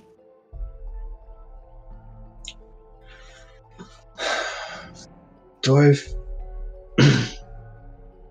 Looking around, do I notice anything? Kind of magic essence coming off it. You look around, and this guy's looking at you, actively looking at the weapons. He goes, you're looking for something special, ain't you? You ain't in here looking for some basic shit. He goes, hey, he leans in real close. You like to stab shit? Hold on. We lost John.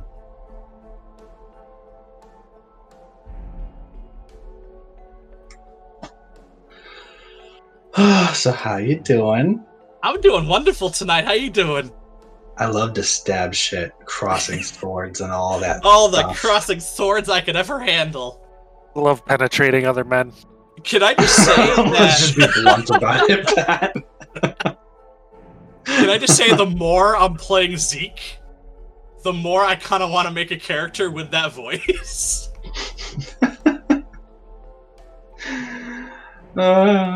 That's kind of a fun voice to play as. Essentially, I would just be playing Morty the whole fucking time. Pretty much. Oh jeez, guys, what the hell are we getting ourselves into today? Oh jeez, Rick. Can't. Oh Jesus Christ, Rick. I can't do it. All right. Anyway. So the big burly half orc leans in on you, Nix. He goes, "So, you like to stab things by any chance?" Typically. We'll give that away. I don't know. You seem like you like the, small arms. Get in there, fucking do your shit, and then get the hell out, right? But what have you got? He reaches under the counter and he pulls out a little box. He goes, I keep all my freaking special shit in these lead-lined containers, just in case some freaks come by and try to suss it out or something. But anyway, and he opens it up, and there's this ornate-looking dagger on the inside, and just by him opening it up and your radius to it, you can definitely tell there's some sort of magical aura coming off of this. Okay. Because I had a wizard in here from friggin' Longsaddle, and he helps me out every once in a while, and he had this interesting idea to kind of work together, and this is one of his first prototypes, he calls it, and this shit, all he tells me is it'll tends to have a little bit more of a bite to it than your typical little baby bitch dagger that well, I make them, so I probably shouldn't call them baby bitch daggers, huh? But anyway, this thing could have a little bit of more stopping power. At least that's what he told me. Would you mind if I handle it? Take a look. Sure thing. He picks it up very gingerly. He goes, "Hey, don't touch the edges. This thing is way sharper than it looks, and he just offers it to you to look at. So I'll take it by the handle and I'll inspect it. Okay. What have I got in my hands, DM? You're after kind of looking it over and turning it and looking at like the engravings on it, you are pretty solidly convinced it's a +1 dagger. All right. What are you asking for this? This little thing, since I gotta share it with the frickin' wizard down in up in that magic place, they're looking for we're looking to split it for 400 gold.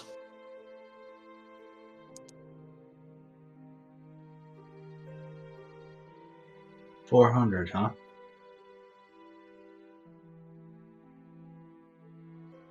$400.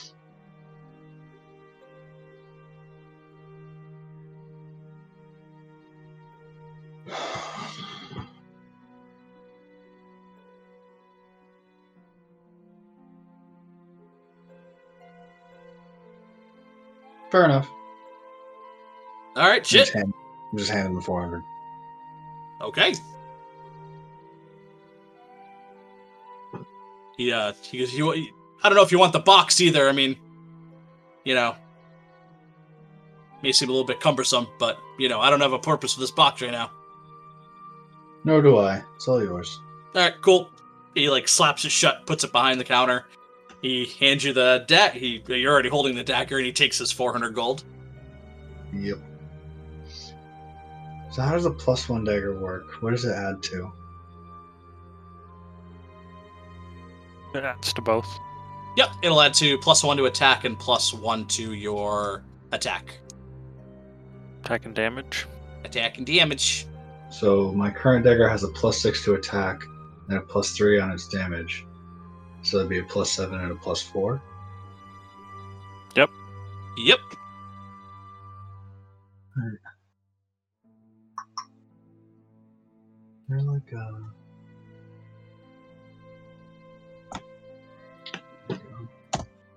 I gotta find the modifiers on Roll20 so I can edit it accordingly.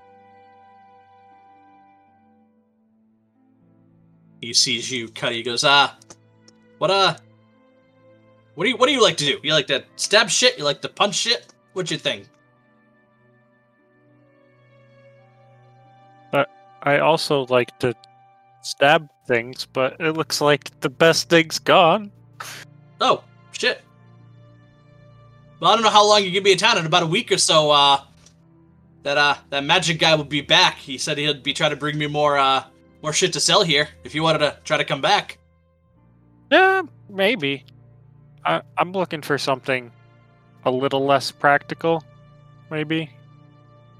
And I produce my bag of ball bearings. I say, would you have any of these lying around? Did you make some? Yeah, I should have some out back. They use them occasionally over in the construction area whenever they need to like swivel things around. They actually use these fucking things to, you know, kind of make shit easier with like grooves and stuff. But yeah, no, I got a whole supply. How many are you looking for? Couple bags, maybe 2 or 3. Oh, that's easy.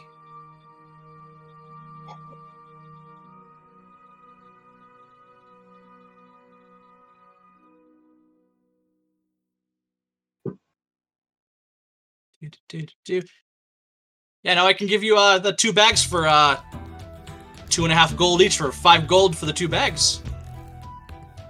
Can you throw one more in there? He like squints his eyes at you. Roll persuasion.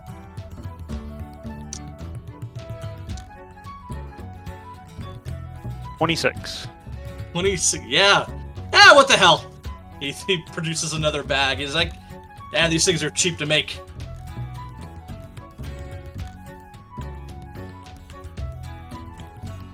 And I guess I was wondering, and I brandish my sword.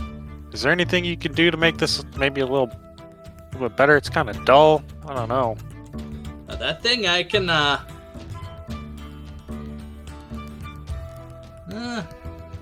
Do you know a guy? Unfortunately, yeah. the magic dude, like I said, I'm not too good at making things a little bit better than what they are there, but yeah, like I said, in like a week, if he comes back, he might be able to help you out with that. Well, we might not be here in a week. Do you have a name? Because I think we're actually thinking about heading to Long Saddle, so maybe... Yeah, I think his, shit, I'm horrible at names. I think his name's Wendell.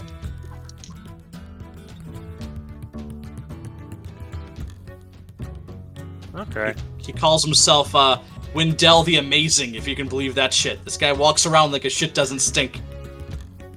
Maybe he is amazing. I don't know. He could be. I mean, shit, that dagger right there, you'll watch. That thing will slice through armor like no one's business. But yeah, he said he's, the master of enchanting or something crazy like that. It sounds like complete hogwash, but, you know, when the results are like that. That's funny. Let's see. Also, can I buy some pitons, pittance? How do you pronounce them? Those pitons. Yeah, I don't know how the hell to say those either. You talking about those spikes you put into rock facings? Yeah.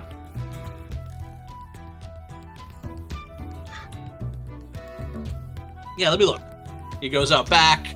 You hear him like rustling around. You hear like a couple crates being like wedged open. It's like, oh yeah, these things. And he comes out with like 7 of them. He goes, yeah, no, I can 50 silver a pop, or 5 silver a pop. I'll take 5 of them. 5, Jesus, 2.5 gold. I like that shit. Excellent. How much was it? Sorry, 5 apiece. 5 apiece. 25 gold. Or 2. 2. You guys aren't gonna believe this. Yeah. It's pronounced Pete. No. Say that again? Yeah. Peyton. Peyton. That's what I said. Like it's a long E. Yeah, It's that's Peyton. that's why that was one of the options I'd threw out there. Holy shit. Yeah. Okay, so how much was it? 25 gold? 5 silver a pop. Oh. Yeah, so half a gold. A gold for 2 of them. I'll give you 3.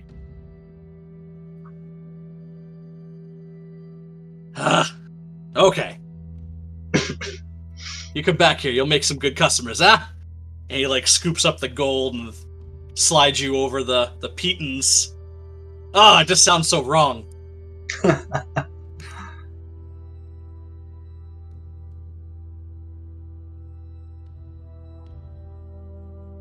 They're weird. All right, well, hey, you ever need anything else, you come on over to Old Bolva, okay? You're a good guy. Thanks. You're, not too bad for, wooden human? It's the nicest thing anyone's ever said to me. Wow, you must lead a shit life then, huh? Nah. Alright, well, you guys have a good day. Peace out.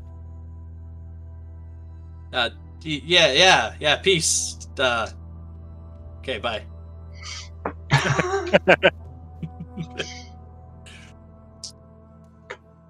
Alright, so you guys find yourself outside the coat of arms, dueling swords, crossing swords. Don't cross the streams.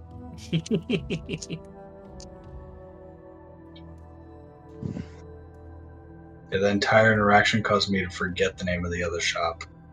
The Rusty Coin. Yes. So about Let's head that way. So it takes you about a 10-minute walk. And you reach the Rusty Coin General Store. So you go inside, and there is a wiry elf who turns around as he's messing with something on the counter behind, and he has like this monocle that he has there, and he just has this very stuck-up look. He looks you over, he goes, look what the cat dragged in today. As you What's see, a cat? oh boy, how do you explain a cat to someone who's never seen one before? Guess I'll have to work on that. Little lithe creatures that like to eat rats and such. I kind of just look at Thrym. You need to lose a few pounds, cat. What's a cat? I'll explain later. As you can see, we have a little bit of everything here, as long as you have the coin. It's not cheap things. If you're looking for that, you might be down at the Broken Satchel with all the second-hand merchandise. Not looking for secondhand. I'm looking for rare. Rare? You've come to the right place. He has a curtain on the other side of the counter, and he holds it open, and almost immediately, like, you and Thrym both kind of feel there's some, like, good shit up on that. He goes, for today, until my supplier can come back, I have a couple of items here. He goes, this one is your typical extra-dimensional bag, nothing too special. Got one of those. I have this Silver Raven statuette. I don't even know what the hell this thing does quite yet, but I just got this in last night. And if you're looking for something, you brutish types, looks like you could use any sort of help in the field, this necklace might be of some interest to you.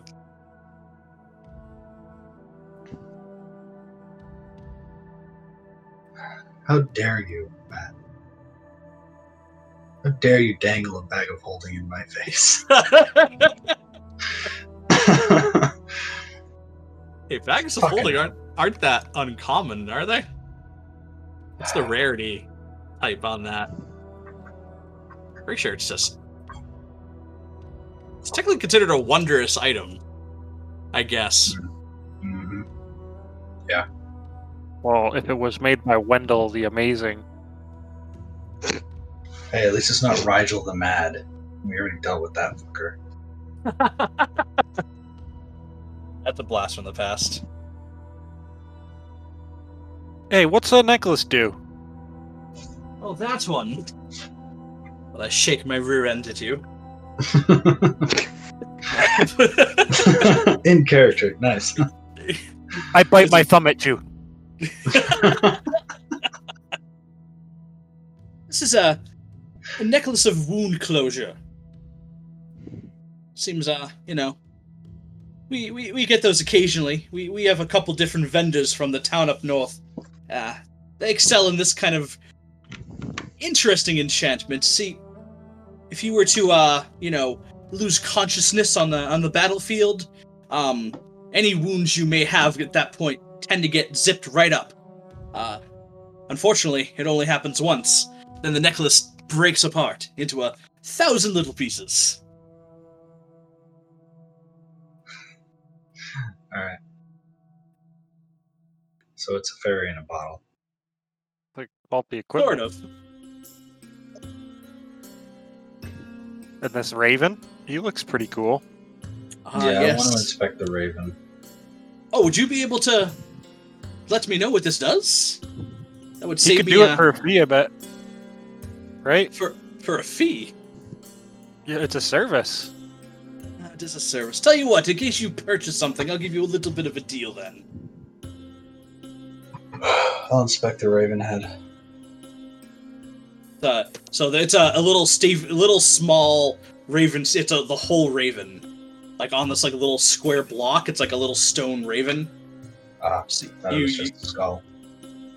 he goes, I haven't had the time myself to examine it, but there it is.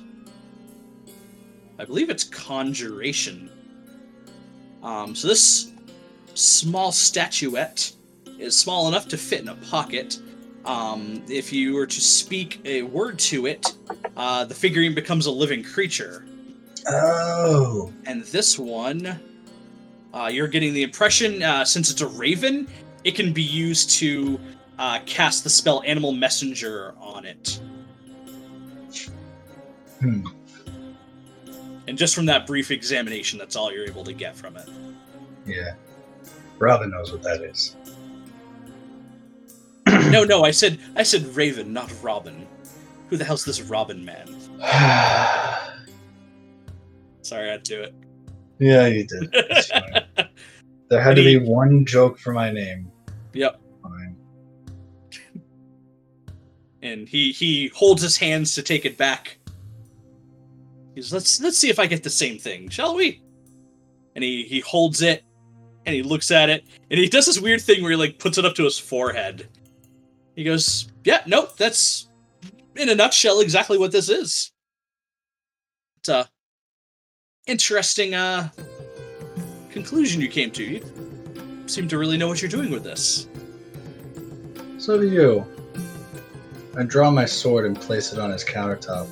Oh, what can you tell me about this? This is that obsidian? Yes. How the hell is that not shattered by now? Why don't you tell me? Okay. He picks it up. He makes very special care not to put his fingers on the blade edge, and wraps his hand around the back of it as to not get, a creepy little cut from it. He goes, "Where did you get this from?" That's not important. Oh, so I just want to see what you can glean from it. So you're a scavenger of sorts, aren't you? This was a gift. This is pretty interesting. It's definitely a magical essence from this, but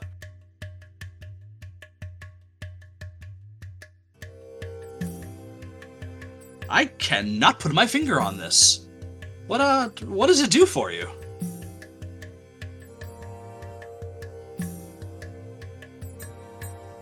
A great many things. I can't pick up a single thing from this. I can't even tell what school of magic this is. This is quite extraordinary.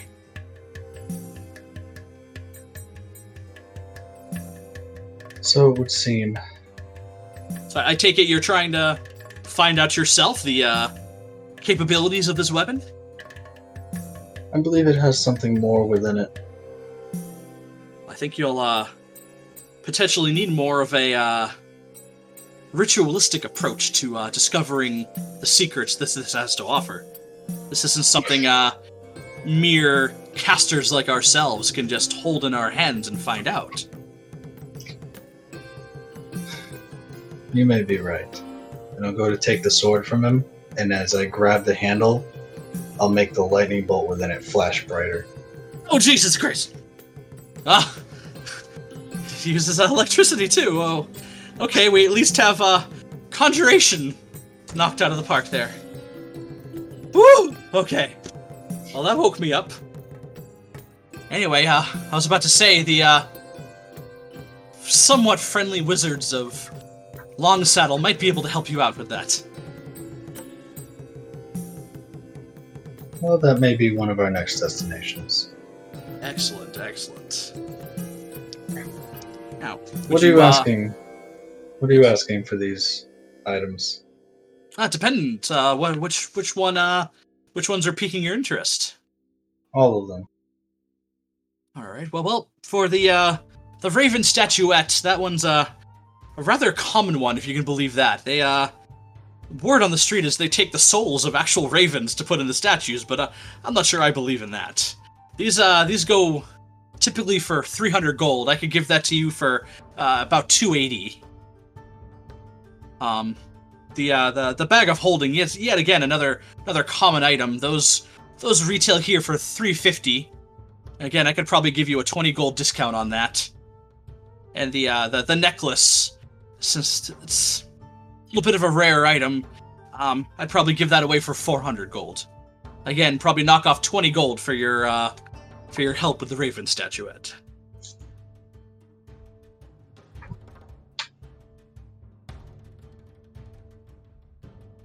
I just kind of glance back at Cuddy.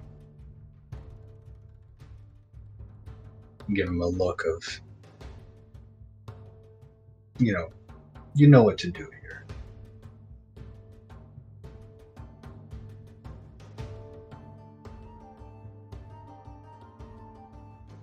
Are you sure that that's the lowest you can go? Are you sure? He showed you a wondrous item. I don't think you've ever seen anything as spectacular as that. I showed you my that? sword. The experience itself.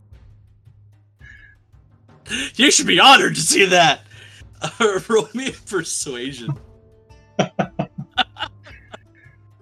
And on top of that, obviously, it's very clear that you didn't even try to figure out what was going on with the Raven. You just let it all happen in front of you, and you just took his answer. Oh, that's rude. We've got a 28. 28. He seems very offended by the look on his face. He has like this very like, but as the face fades away, he looks very hurt that you had said that. He's, no, I know how to do this. I know how to identify magical items. I'm not saying you don't know how to. I'm just saying if you get stumped, it's always nice to have someone around to give you a little guide.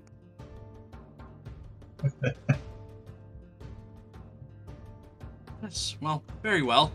Fine, if you're going to be in the area, I might call upon you again. And for that, I'd throw another 20 gold off of each item.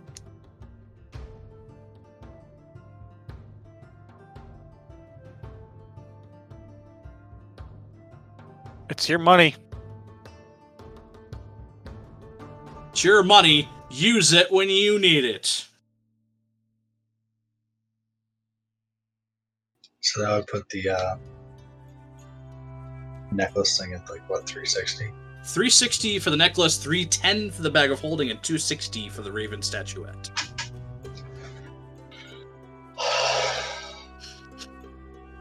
DM, at Yes. what point are we going to start actually paying attention to what we're carrying? Hopefully when you need it.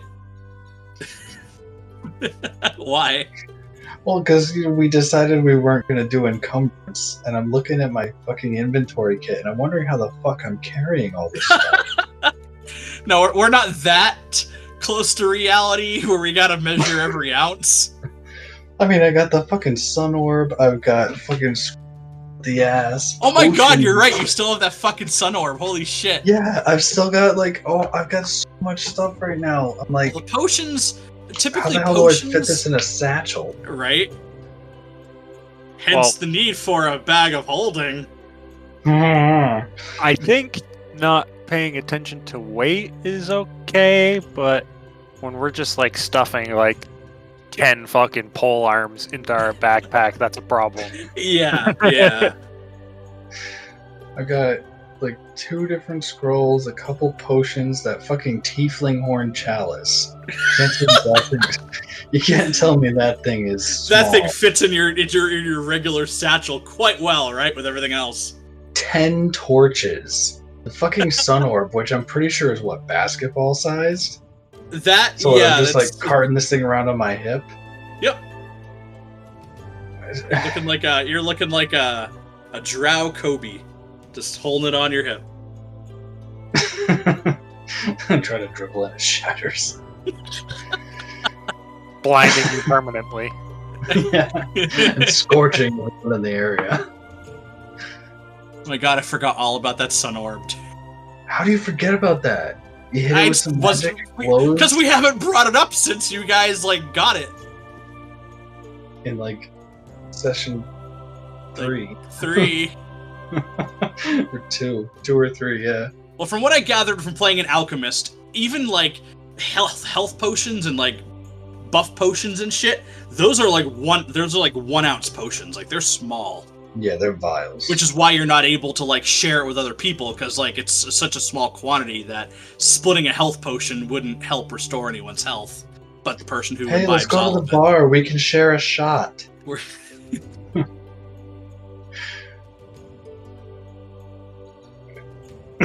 Bag of Holding Act does intrigue me, as does that necklace. It also, if you want to get meta with it, you can it'll also kind of explain why you can pull out or take some crazy large objects and just be like, it's just like Mary Poppins bag. yeah, you just you pull out like a 10 dragon polearms. lance. Yeah, 10 pole arms, one after another. I Each swear, Each one. my comes passport's in with a here kobold. somewhere.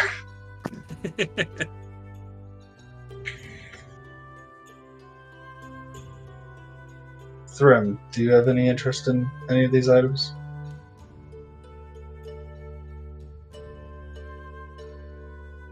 Not really. I mean, the bag's kind of cool, but I can carry a decent amount. DM, would I know if that necklace needs attunement, or is it just something, since it's single use, that I would just have to wear for until it's used? Something like that with it would most likely be. That's a really good fucking question. I think it's still an attuned thing. I think so. Just because of what it Let's see. does. Alright. Well, that's just how like low level magical equipment like that works. That's basically like a charge of a spell. Yeah. So I named it necklace, but apparently it's an item called Periaptive Wound Closure. And according to rules as written, it does require attunement. Man, fuck. I don't think I can attune anything else. No, I can. I got like one slot left. Because I've got my sword and the ring. Mhm. And that's all I've got attuned. Okay, so yeah, you'd be able to attune that for your 3 out of 3. Yeah, but I just don't have that much gold on me. Oh, fucking hell. Damn headphones keep falling off. I'm trying to be comfy and they keep sliding off my face.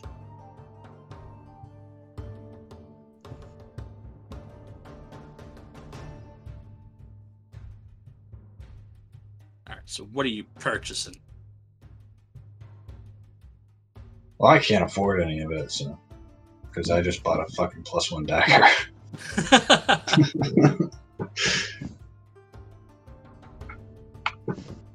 That's quite a shame. I wish I would have stopped here first, to be honest with you, but you know, that's just wishful thinking.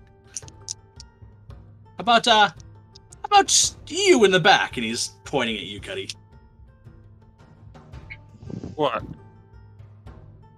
Do any of these wondrous items pique your fancy? I don't. You think I'm gonna get knocked unconscious? I'm a brute. I'm sure you are. It's just, you know, think of it as a form of insurance.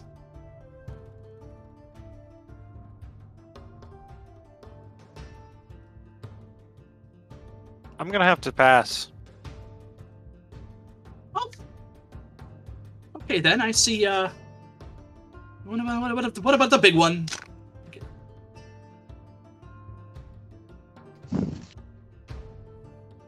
I'm gonna look at him and say in Elvish, "Don't wave your hand like that at me." He like recoils back. He goes, "Oh, interesting. Well, if you'll excuse me, gentlemen, I have other matters to attend to." He closes the curtain with the items on. He goes, "Well, these maybe be here by the end of the week. So if you happen to run into any extra gold, you know where to find these." We'll certainly let you know. In the meanwhile, you should probably practice your identify magic.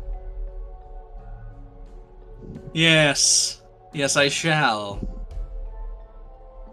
He kind of turns his heels and begins to tinker around with something on the counter. It looks like some sort of bracelet he's like trying to like pin together.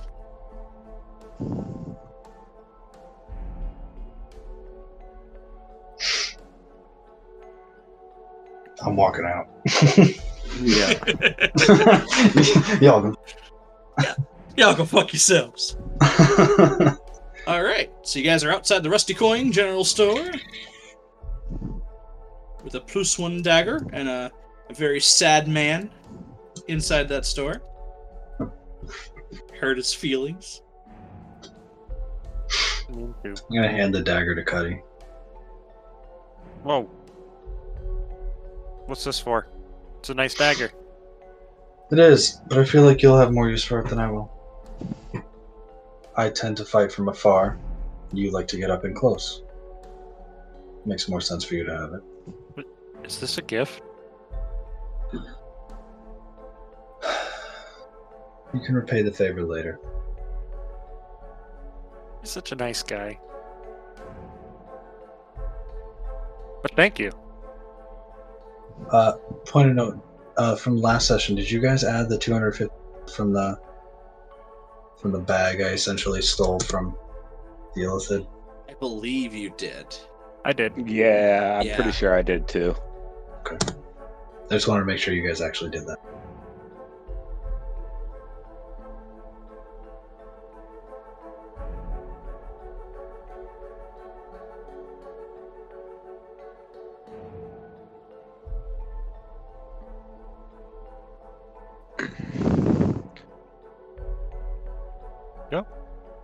I think we should go check out the seamstress.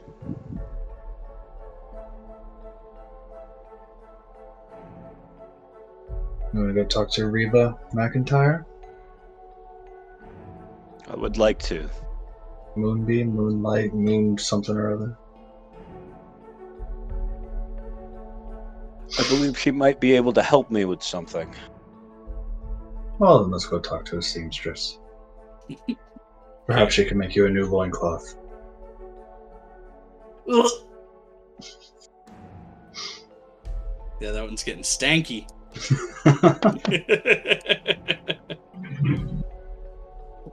All right, so you guys take some time to head on down to the Golden Thread. And What I'm this time, gathering is that all these shops are like a block away from each other. pretty much, yeah. For the rationale of going around a small city, it doesn't take that long to get between little shops. So you see the door this time is wide open, and a little bit of the sunlight going in kind of shows you that there's some dresses on display and some tunics and basic attire for the average worker. I suppose I'll translate for you again. Thank you. So, Why is Nick's being so nice all of a sudden? This is freaky. You're all gonna die in your sleep. It's all the sunlight. This is your last day alive. Better enjoy it, bitch. No, the sunlight's getting to him. Sunlight sickness is affecting his niceness. It's burning away my hatred.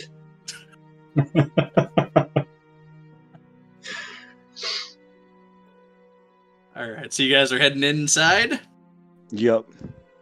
and sitting there in a rather dilapidated-looking rocking chair is the little elderly gnome, little fluffy white hair, and she's rocking back and forth, humming a tune, and she has like a piece of leather, and she's like stitching it together along with what looks to be another separate piece with like the rivets of a piece of armor.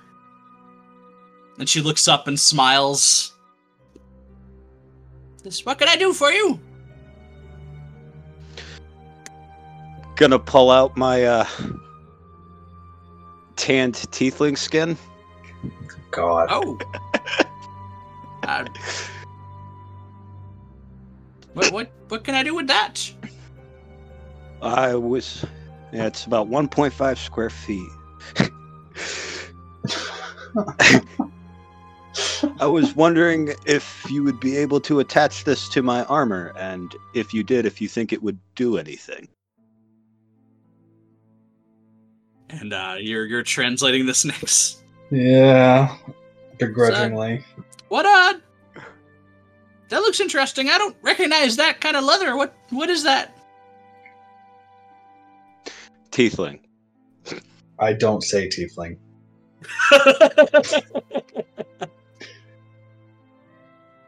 I just tell her that we pulled it off a beast in the Underdark.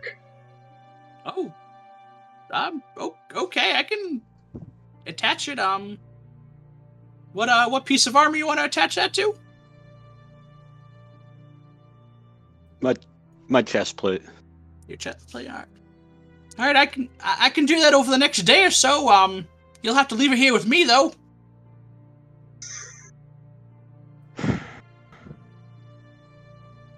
I might have a task I have to accomplish first.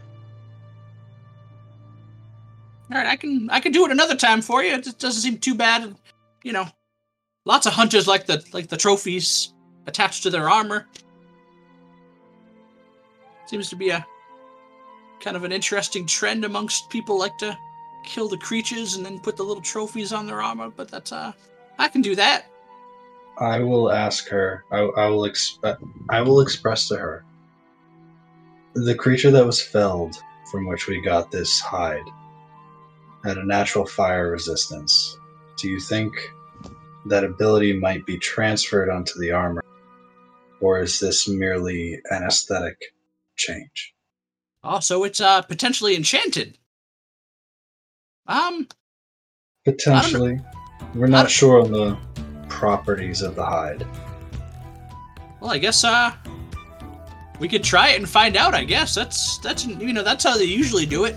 You get a piece of enchanted gear and attach it to the rest, and after a little while, it tends to absorb over the rest of it. But yeah, if there is something there, we could potentially see within a day or so that it works. But ooh, fire resistance. That'd be quite interesting, huh? Hence our interest in doing this. No, yeah, I could do that. Yeah, whenever that big guy wants to bring it back. You guys are the ones that talked to Clint last night, huh? I would not speak so loudly about that, but yes. Oh, no one listens to the rambling of an old woman anyway. Anyway, whatever you guys are about to do, you stay safe, okay? He Appreciate says, your concern. He says, tonight you guys are gonna come back?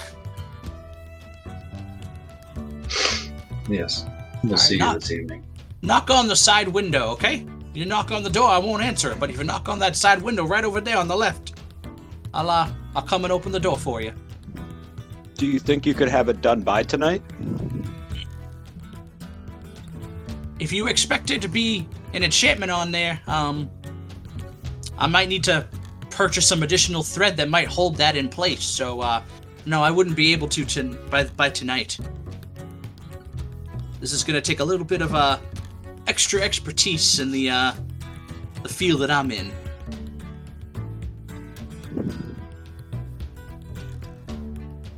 Might you suggest that someone in Longsaddle could have it done in a short amount of time?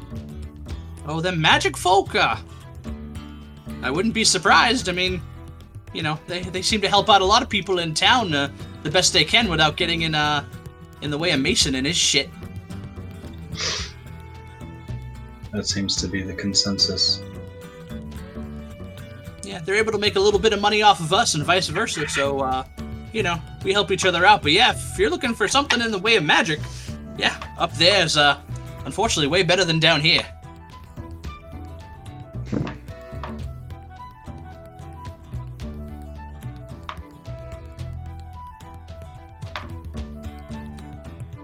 Thrym, what would you like to do?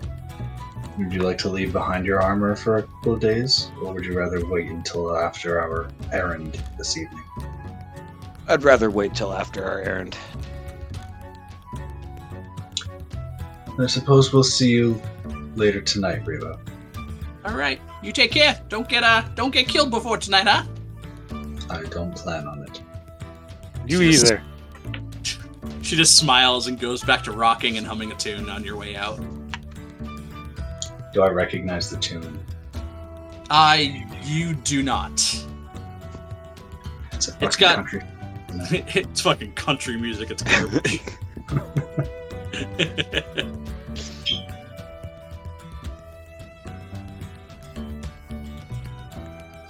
So you guys are outside. What's wrong, Pat? You a country fan? No, not in particular. I mean, I can't get down on some Willie Nelson. Willie Nelson, guys, come on. These jokes incidentally write themselves. And I'm not editing out a single. Alright, so you three are outside the Golden Thread. It's about a little after 1 o'clock at this point.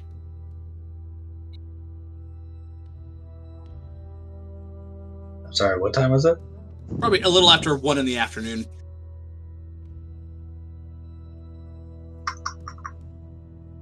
You would guess.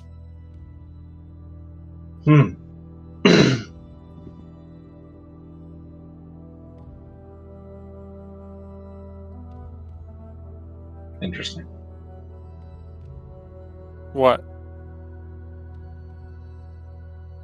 Thinking aloud. Would you gentlemen care to try this gambling we heard about?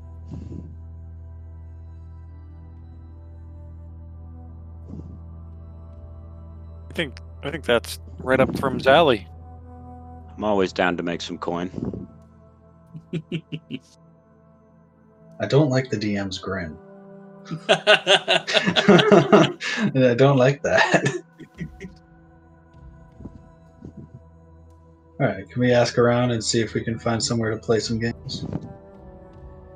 Yeah, you ask a couple random people just on your way kind of back to the center of town, and they're just shrugging and they're going, well, you could probably find anyone to play in any of the town's inns and taverns.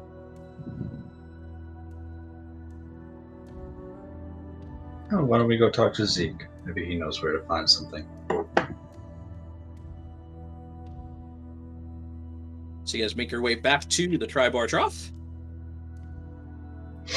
You see Zeke, he's cleaning up from lunch.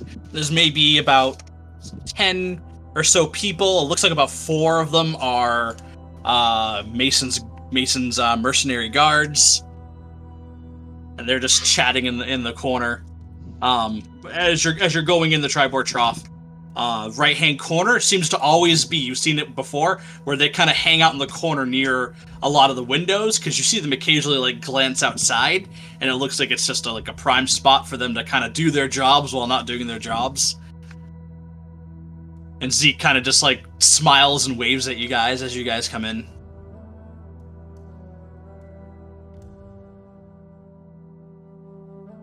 You guys are back early? We've completed our shopping for the day. Well, that's good. So what can I get you? You need some food, or? Has your protection money been collected today? No, it's once a week. And what of the men over there? Well, those guys, I occasionally get the guards that come in here and talk shit and eat food and, to give me a little bit of money. How likely do you think they would be interested in gambling? Pretty much any guard will probably jump up at the opportunity to blow their paycheck on shit. Alright, yeah, you see that Grim over there? He's kind of a regular. I get the impression give you a run for your money. Walk over to Grim. Is he facing towards me or away from me? He's facing away from you. I'm gonna slap his shoulder. Oh! The hell do you want? Good afternoon. Hi. I hear you like to play games. Like...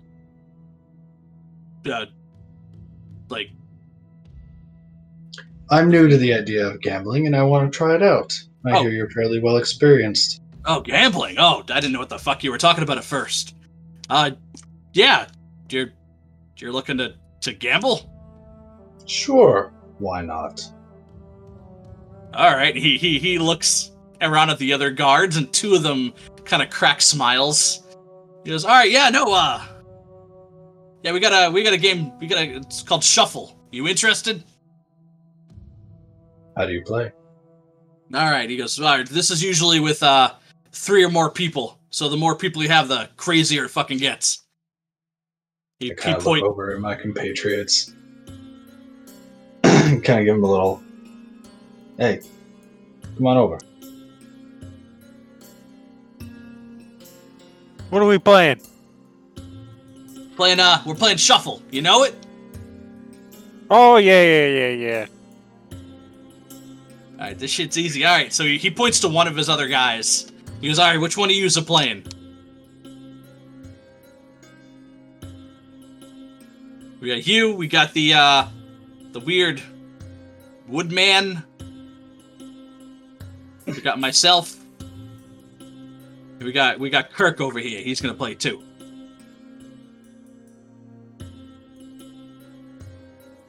Is a big guy joining us, or he's just gonna sit there with a thumb up his ass? Who's got big thumb?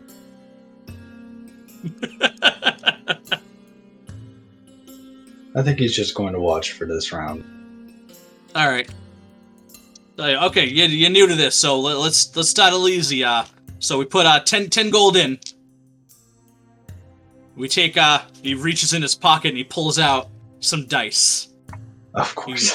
He goes, you take these, you roll them on the table, and you add up the numbers, and the first one to 120 wins. That seem simple enough? Seems simple enough. Alright, so everyone's down for 10 gold?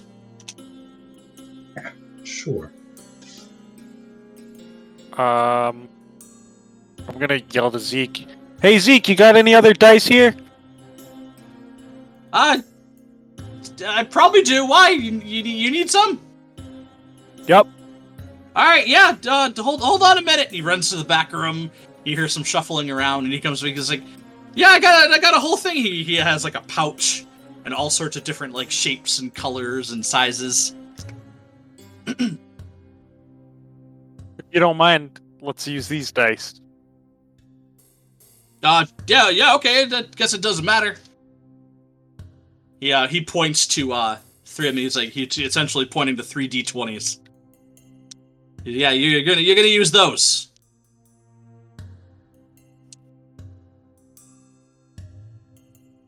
All right. So since you're new, you good with I go first?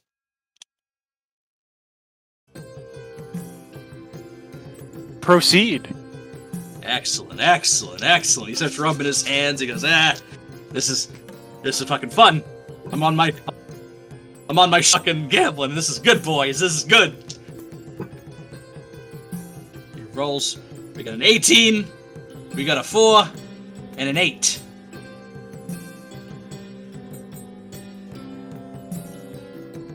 That's 30. All right, Kirk. Hey, you fucking numbskull. It's your turn.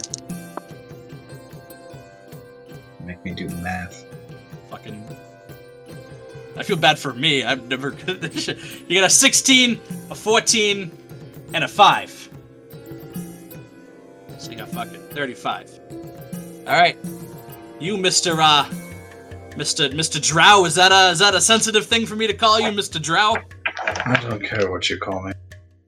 Okay, you roll 3 D20s and add it all up.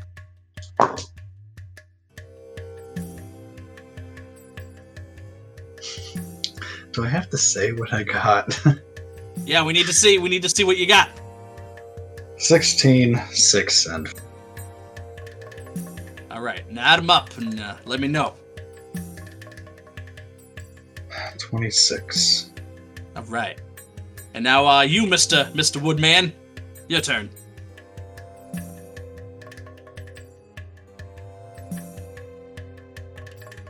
Two. 15. 5. 22. 22. All right. Now it's my turn, baby. My turn. Woo! I got a 20, a 3, and a 13. Did you just say he rolled a 20? Yeah, I rolled a 20. The symbol's right there. You don't believe me. DM's using weighted dice. Kirk, Fucking pay attention. It's your turn. Kirk got a 9, a 13, and a 15.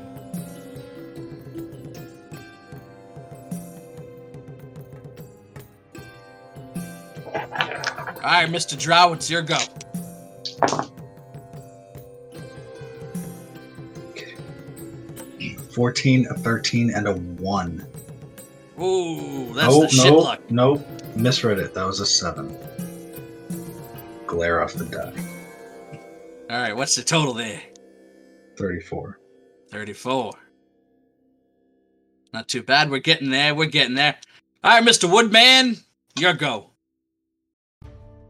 10, 3, 16, 29.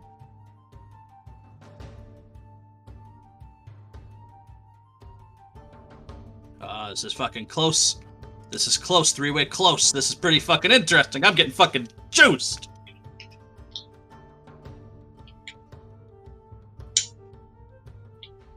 Alright, here we go. Here we go. Roll number 3. Roll number 3.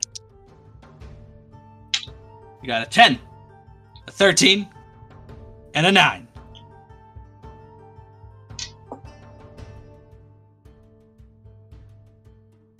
Okay.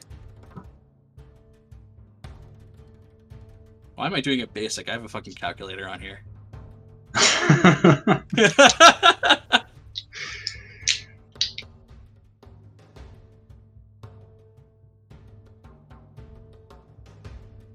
Hey, Kirk, you piece of shit. You fucking looking at that chick out the window. Let's go.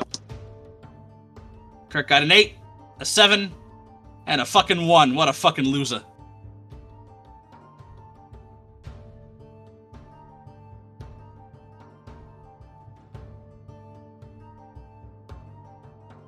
Alright, Mr. Dark Elf, it's your go.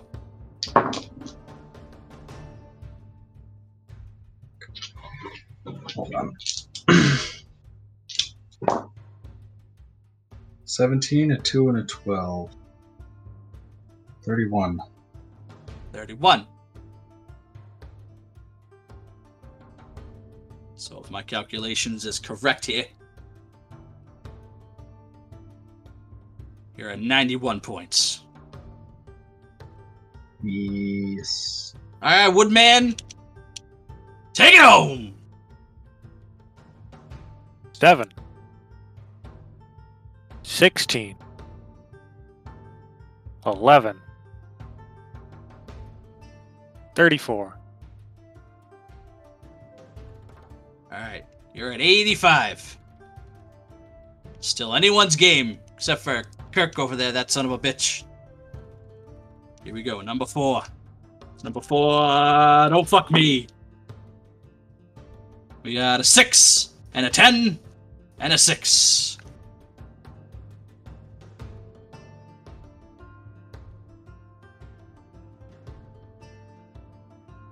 Kirk, you motherfucker. 12, a 3, and a 13.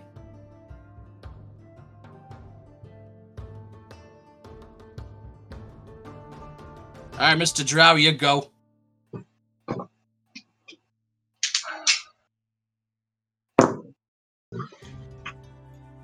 16, 11, and 2 is 29.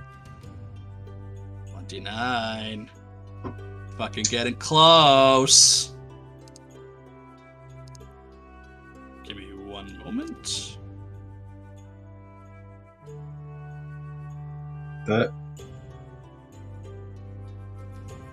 That puts me at 120. Hold on, Kirk is not good at fucking math over here. He's doing his little calculation. Don't be declaring yourself a winner yet, you fucking dark-skinned piece of shit.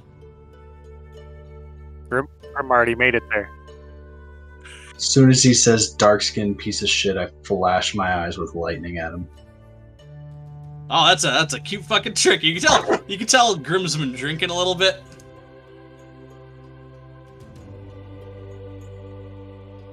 Holy shit. Yeah, you're fucking right. 120.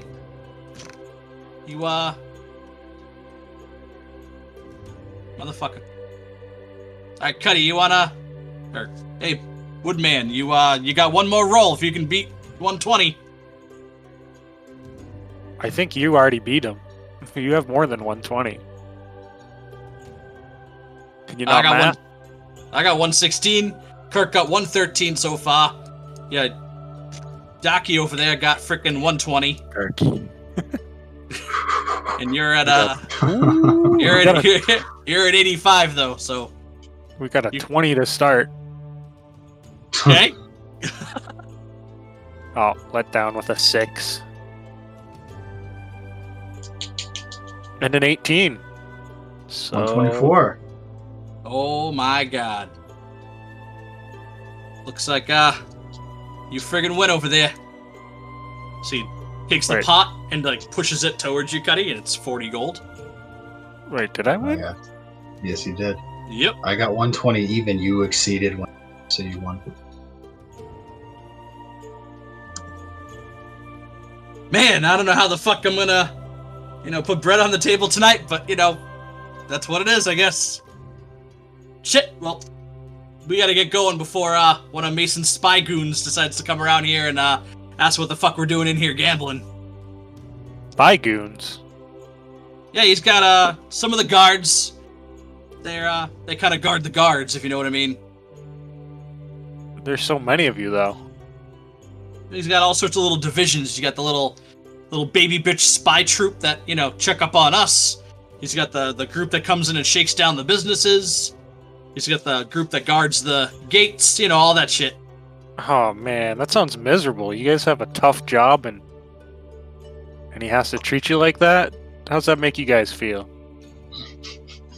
Look, it ain't a lot of money, but it ain't such a bad gig, You get to meet interesting people like you. You can be a little bit of a loose cannon sometimes, but no one's ever worked for a perfect boss. You know what I mean? True.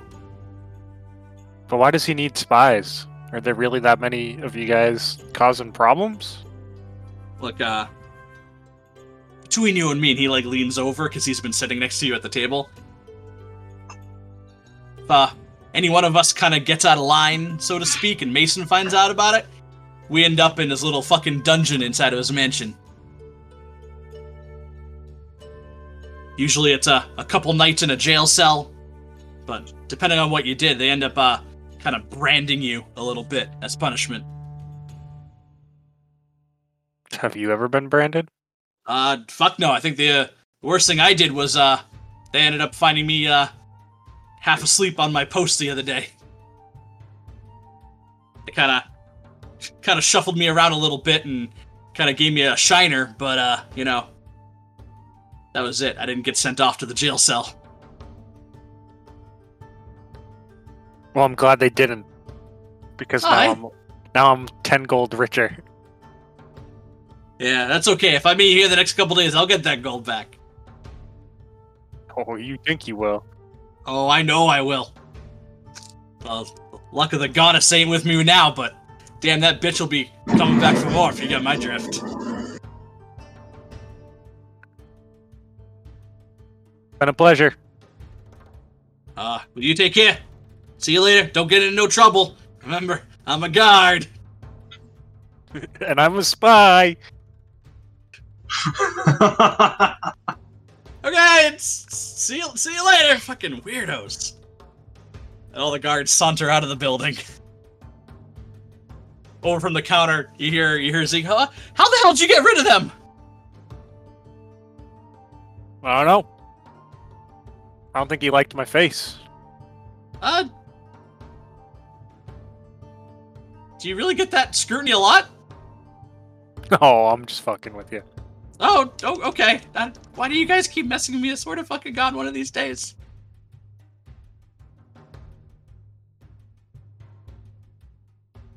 Oh, do you guys want to get some rest before tonight?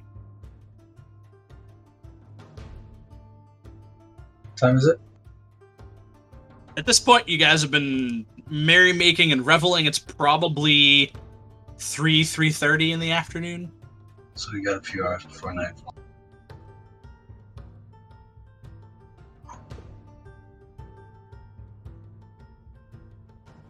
But yeah, we could certainly prep.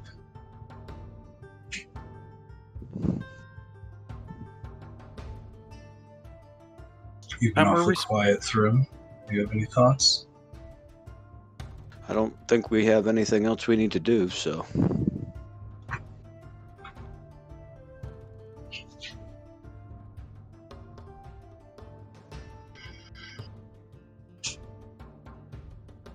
What time were we supposed to meet?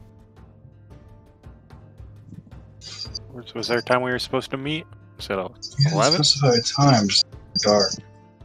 Just when it's dark. When the sun is on the other side of the planet.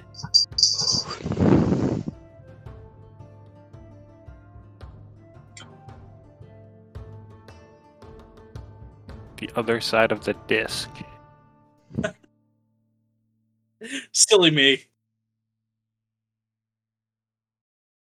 Alright, so you guys are gonna head up to your room and kinda speed your way through the day?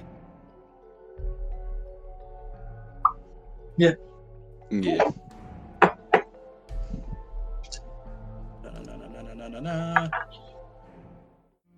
Alright, so you guys take your rest and do your little security setup to make sure nothing is gonna interrupt you getting a little bit of shut-eye before the night.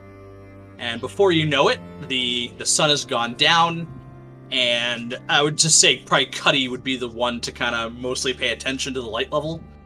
So he would be the one to kind of poke and prod you guys awake to let you know that the sun has gone down all the way and it is dark out. Yeah. So you guys are making your way over to the Golden Thread? User? Cool. So you guys get there, you are noticing yet again the guard level has dipped quite substantially in the streets at night. And you get into the area the Golden Thread is, and you see a little bit of candlelight, again, coming from inside. And the door is closed again. I'll go over and gently tap on the side. Okay. And then from your left, so you go, you're looking at the building, you go on the right-hand side of the building to one of the windows, knock on it, and then from the front door, you hear like a latch, and you hear the door creak right open. And as you go to the front and everyone's kind of looking, you see the little elderly woman is kind of holding the door open for you with a kindly smile.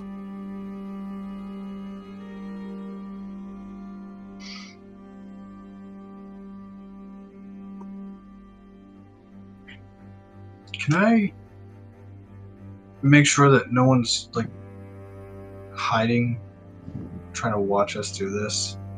Sure, yeah. Roll a perception check. Natural 1. I don't even see my feet. Yeah, you literally don't even know how you got here.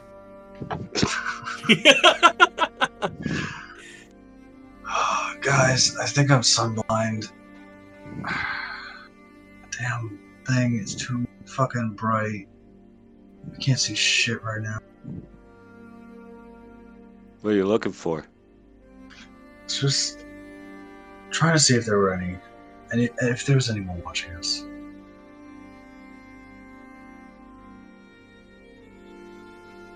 Alright, so I'll take a look around. Alright, yeah, you and Cuddy could both roll perception since you guys were heading your way over. 23. 23?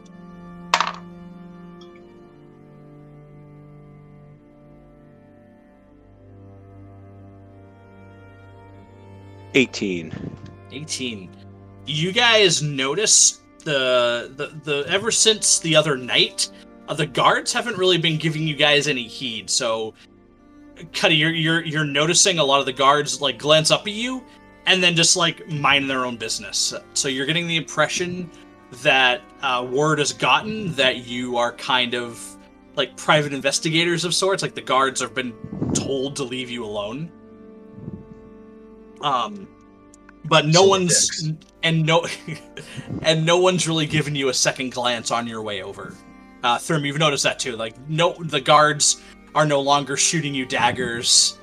They're just kind of like looking at you and then just moving on their way, examining all the little alleys and shit for trouble and stuff like that. I think we're good, Nix. Doesn't seem like anybody's paying attention. Oh, no one gives a shit about anything around here, to be honest with you.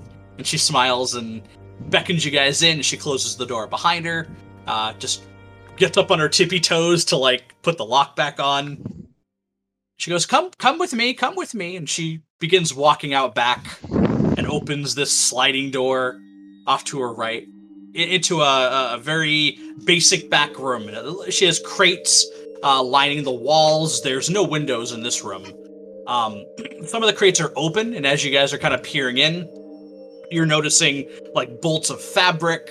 One of them has a very strong smell of like freshly cured leather, so it's a very strong odor coming from that crate. One small candle she's holding as she's bringing you in kind of makes it a little bit spooky, but it kind of smells like a very lived-in closet almost, with a lot of fabrics and things like that. There's a carpet on the ground with a very basic like star pattern on it, and she just grabs it and lifts it up. And there's just some floorboards underneath. And she goes, well, shit, do you have I have a needle, hold on a minute. And she offers the candle to you, Nix, to hold. Hold it.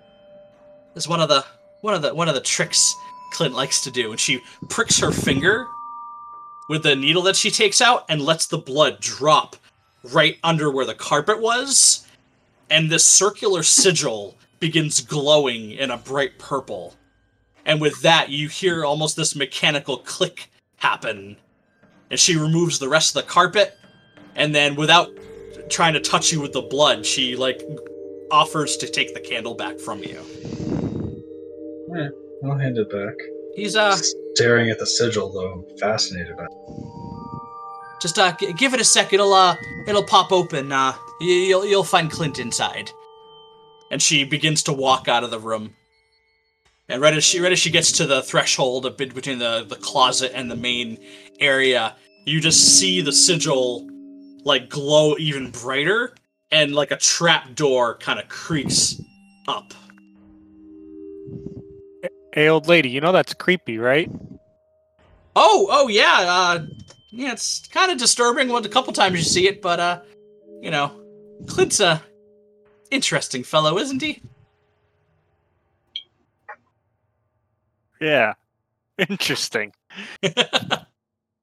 Alright, so you guys are looking down. You do see some candlelight flickering up from the little stairwell that's there, but from your point of view, all you can see is the wooden stairs go down, and it looks like a cobblestone floor up ahead of you.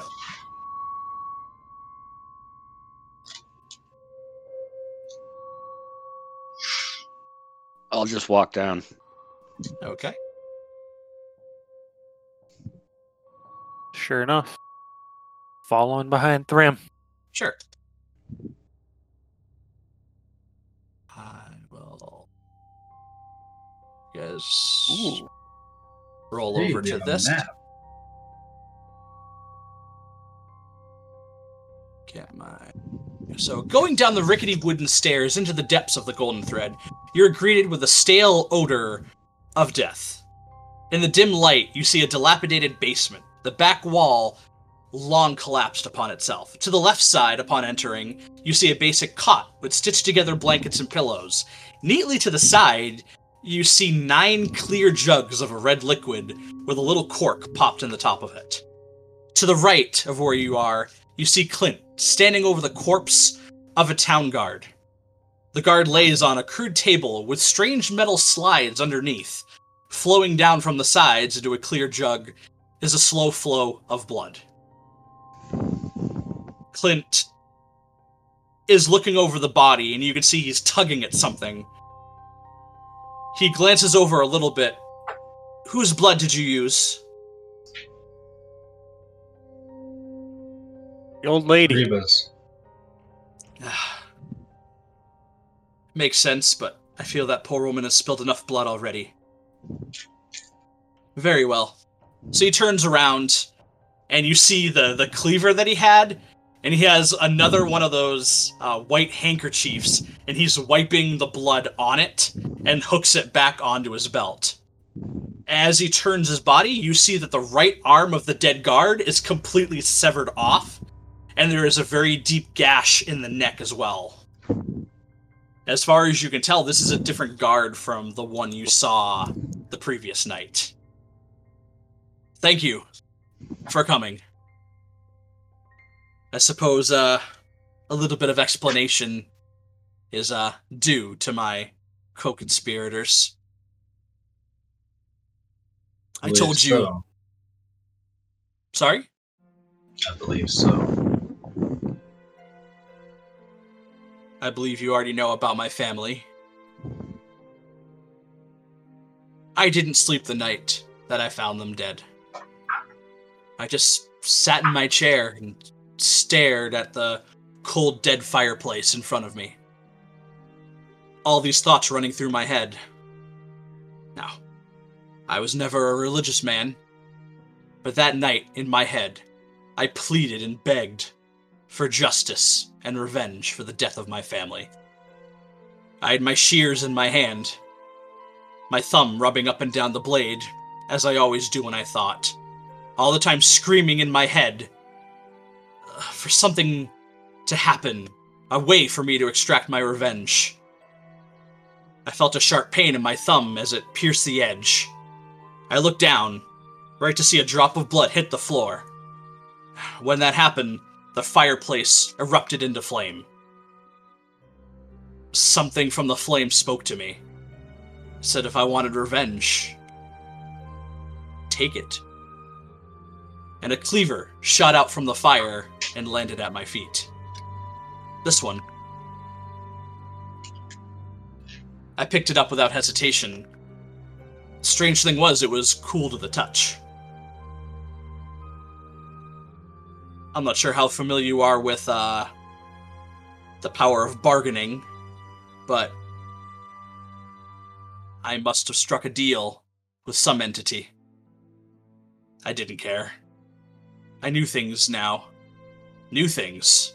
Things I didn't know before. And Mason would pay for what he did. As I began to walk out of the room, a blackened dagger shot out from the fire as well. Something in my head told me I needed to use this to kill Mason. So I set off for Mason's mansion. I looked through a thick black window in the back and just envisioned myself on the other side. Before I knew it, I faded out and appeared inside of his home. As soon as I realized I was inside, I rushed to the second floor. I had reached his bedchamber. Mason was sitting on the edge of his bed, holding a candle and a book. I used the shadows to approach him from behind. I stabbed the dagger into his back, aiming for his heart.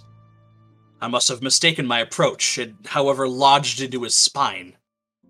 Mason fell to the floor facing up. He got an arm up and began to flow fire magic from his hand. I dodged out of the way, but his bed and his curtains blazed into a inferno. He did get a good look at my face, though. He must have known of me. I'd been his father's barber, and I saw Mason at the mansion occasionally. I ran back down the hallway and went to the first floor. I heard footsteps rapidly approaching, and I again used my ability to appear outside the same window I had traveled through the first time. The next morning, both my home and barber shop were burnt to the ground. I went here to see Reba. She gave me this basement to hide in, a place to plot how I was to finish the job I was assigned. As he's been saying this, he's been looking at the blood dripping into the jug from the guard. At this point, it's slowed down to a trickle.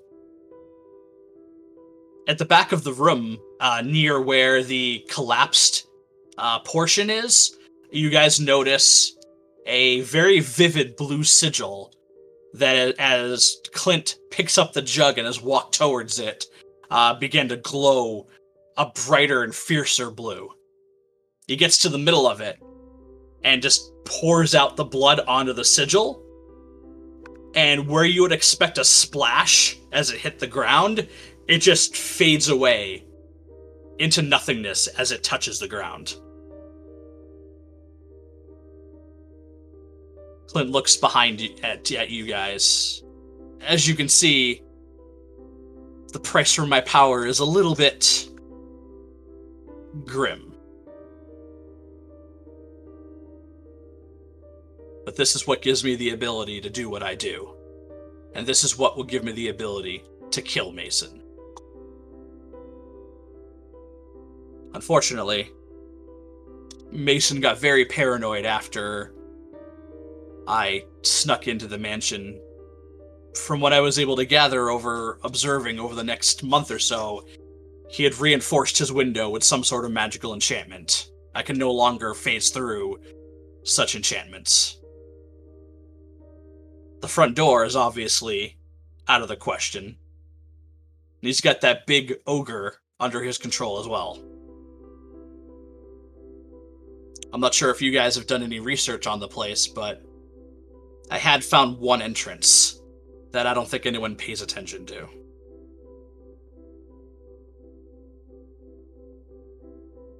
Out in the back of the mansion, there is some sort of sewer that he has. After examining it, I noticed traces of blood in the runoff water that happens there. I think that may lead into somewhere inside of his mansion. Somewhere dark. Probably where they torture and kill people, but a way in. So unless you three have a better option, that may be our point of getting inside of Mesa's mansion.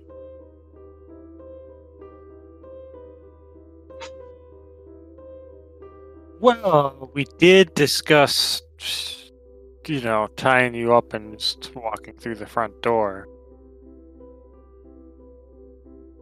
But smiles at that. That's not a bad plan. But It would at least guarantee us passage by the guards. But we also discussed that this could be a trap set for us as well. And if we just walk in through the front door with you wrapped up, that could give them an advantage in taking us out of the equation as well. Clint gets done pouring the jug and goes to place it underneath the table again.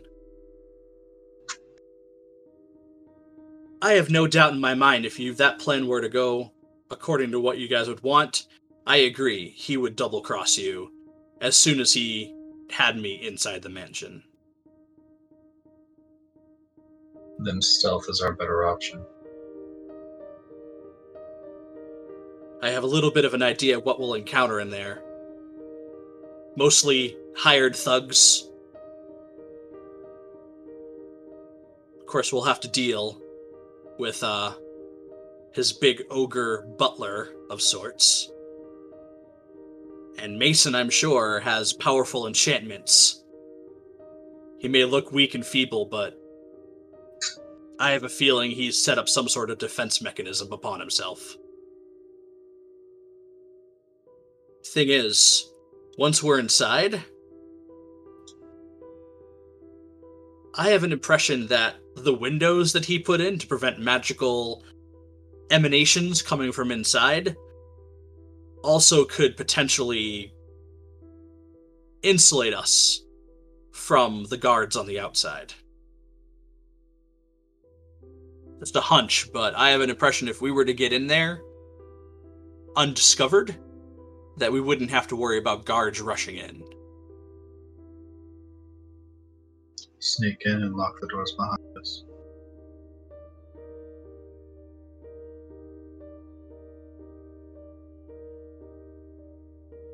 Sounds like a viable plan. Excellent. we're going to have a little bit of an issue getting straight to the mansion. So I've been saving up. And he walks over to his bedside where there are 9 jugs. He goes, "Would you mind helping me?" He takes a couple jugs and then, beckons that you guys do the same. Fair. You got a problem, you know that? Nah, I believe it's more of the entity that I made a deal with that has the, problem with UL. So as you go over to grab a couple, those 2 jugs were from a rapist. Those 2 jugs were from a man I believe killed a child. Every single one of these guards, they weren't good people. I stalked them. I found out what their crimes were. And I'm putting their blood to more positive uses, if you will. And with that, he begins to pour both jugs onto the sigil. And the same thing, it's as if as soon as the blood hits the ground, it winks out of existence. And you guys continue to do that for a few minutes until all the jugs are poured out. And then as soon as the last drop of Clint's bottle hits it, there's this loud, deafening crack, and a blue swirl appears on the floor. The sigil begins to rotate. Clint looks at you. "I have good authority. This will be able to get us right where the entrance to the sewer is, without us having to travel through the town. Shall we?"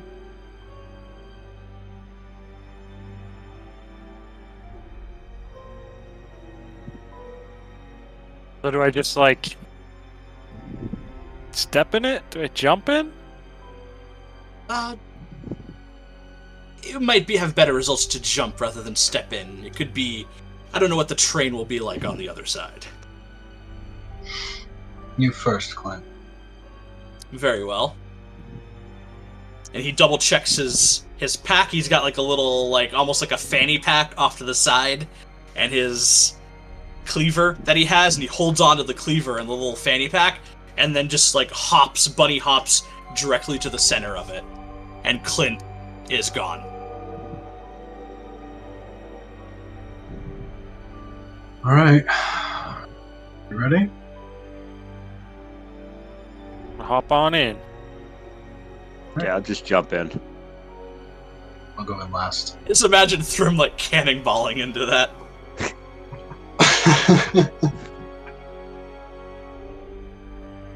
So everything in your vision, once you jump right in, becomes blue. The blue shifts as if the color begins to fade into a yellow, then a dark yellow. It fades to an orange, and then finally to a dark, dark red.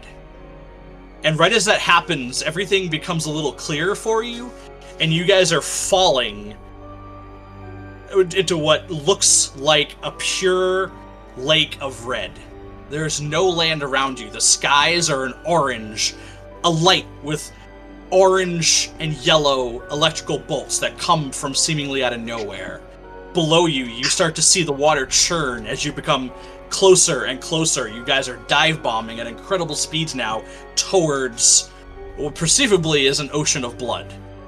And right as you get to about 20 feet, another blue opens up. And you see blackness inside. And right as you do, you see a wave appear as if a creature's rising above. And that's when you guys fall through the portal. And you guys are just kind of unceremoniously right out onto a little green hill. And Clint is standing up and brushing himself off.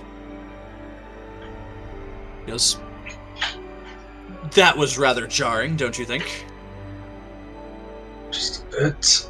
I'm attempting to get every piece of dirt off of me. you guys look up after you dust yourselves off, and Clint takes the cleaver out of its little holster. You see the back of Mason's mansion, about 30 or 40 feet up this hill. And next to you is a very smallish hole with what looks like a cobblestone lining to it. And you see what looks like a little runoff of this little tiny, like, hole. Clint walks over to it. This will be a little bit uncomfortable, but this is the way in. You gonna fit through that, bud? Look at Thrym.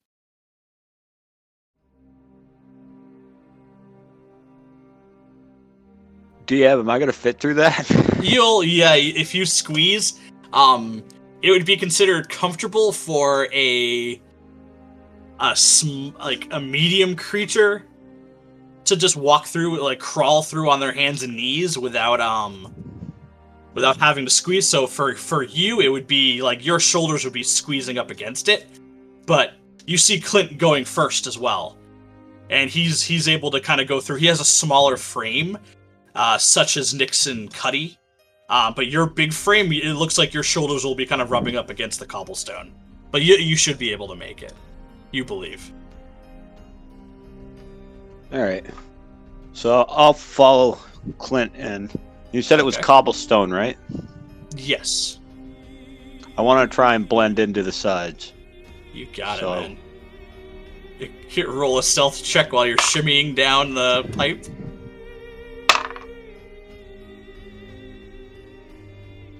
$19. 19. How are you gonna blend in when you fill up all the empty space? Just awesome like that. So as you're crawling, Clint is like kind of whispering to himself, but you guys are kind of hearing a little bit of it. And he's kind of like saying Mason's name. He goes, Mason. The ogre. Thugs. What was it? Mason, the ogre, some hired mercenaries, something else. And you hear him whisper towards you guys. You guys wouldn't have happened to spoken to any of the guards about what is inside, have you?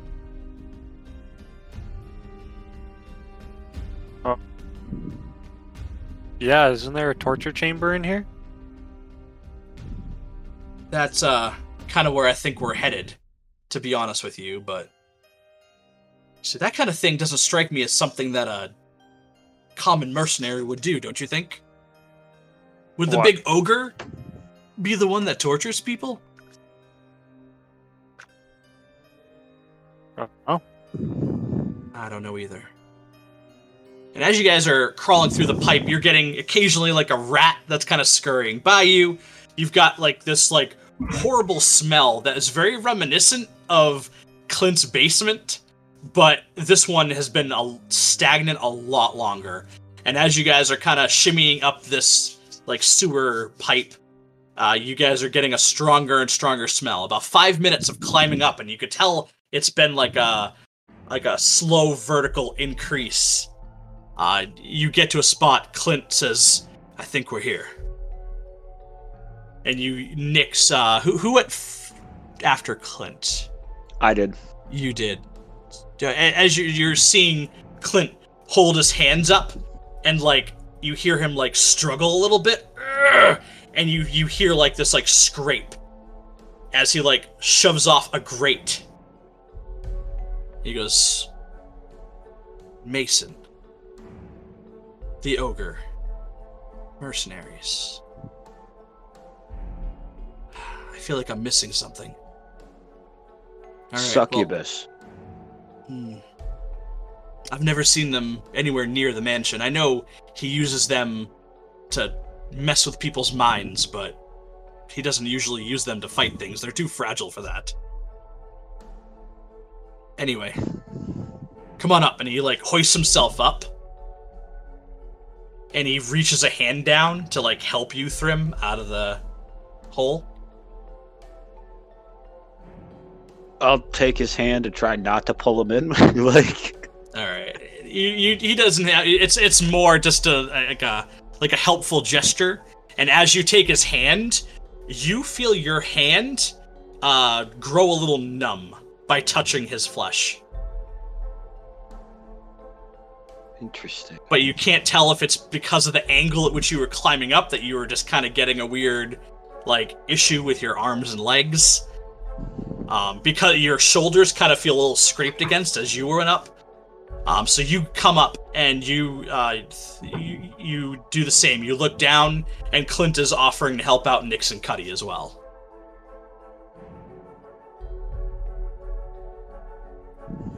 When I take his hand, do I sense it? No, but Cuddy and Nix, you guys are feeling the numbness too. Like there's warmth to his touch, but for some weird reason, it's leaving the outer layer of your skin kind of numb. As soon as you let go of it, though, the feeling goes away. But you would kind of just assume that there was some sort of magical essence about him. Yeah. So, you guys are now out of the little sewer poop hole with the blood and the rats. You are now in a rather large square chamber. It looks like there's a couple corpses in the corner to your north east and to the south as well in there. It looks like there's one way out to your southwest. Looks like the angle of the floor kind of goes towards the grate, so if something was bleeding on one side, it would slowly drip down to the grate and out. You're noticing a couple manacles with like the big balls on it to hold people in place. You guys are definitely getting the impression that this is some sort of torture chamber. Yeah, some sort. Some sort. And Clint is like I feel like I'm Luke Skywalker and I need a lightsaber. It is mostly dark, but it does look like there are candles lining the room. About 5 or 6, maybe every couple feet or so. Giving a very, like, creepy movement to the shadows of the corpses that are in the room and to yourselves as well from different angles. And Clint looks at you guys. Mason, the ogre. Let's see if I can redo a little bit of this.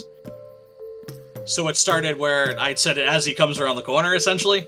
Pretty much. Okay. Okay. And the minute. So coming down the hallway, peeking now through the edge of the doorway, you see this massive pair of horns peek around the corner at you. A giant bull face. It takes a couple more steps in the room, dragging this massive club in its hands. It immediately stares at you and roars. And that's where we will leave our session.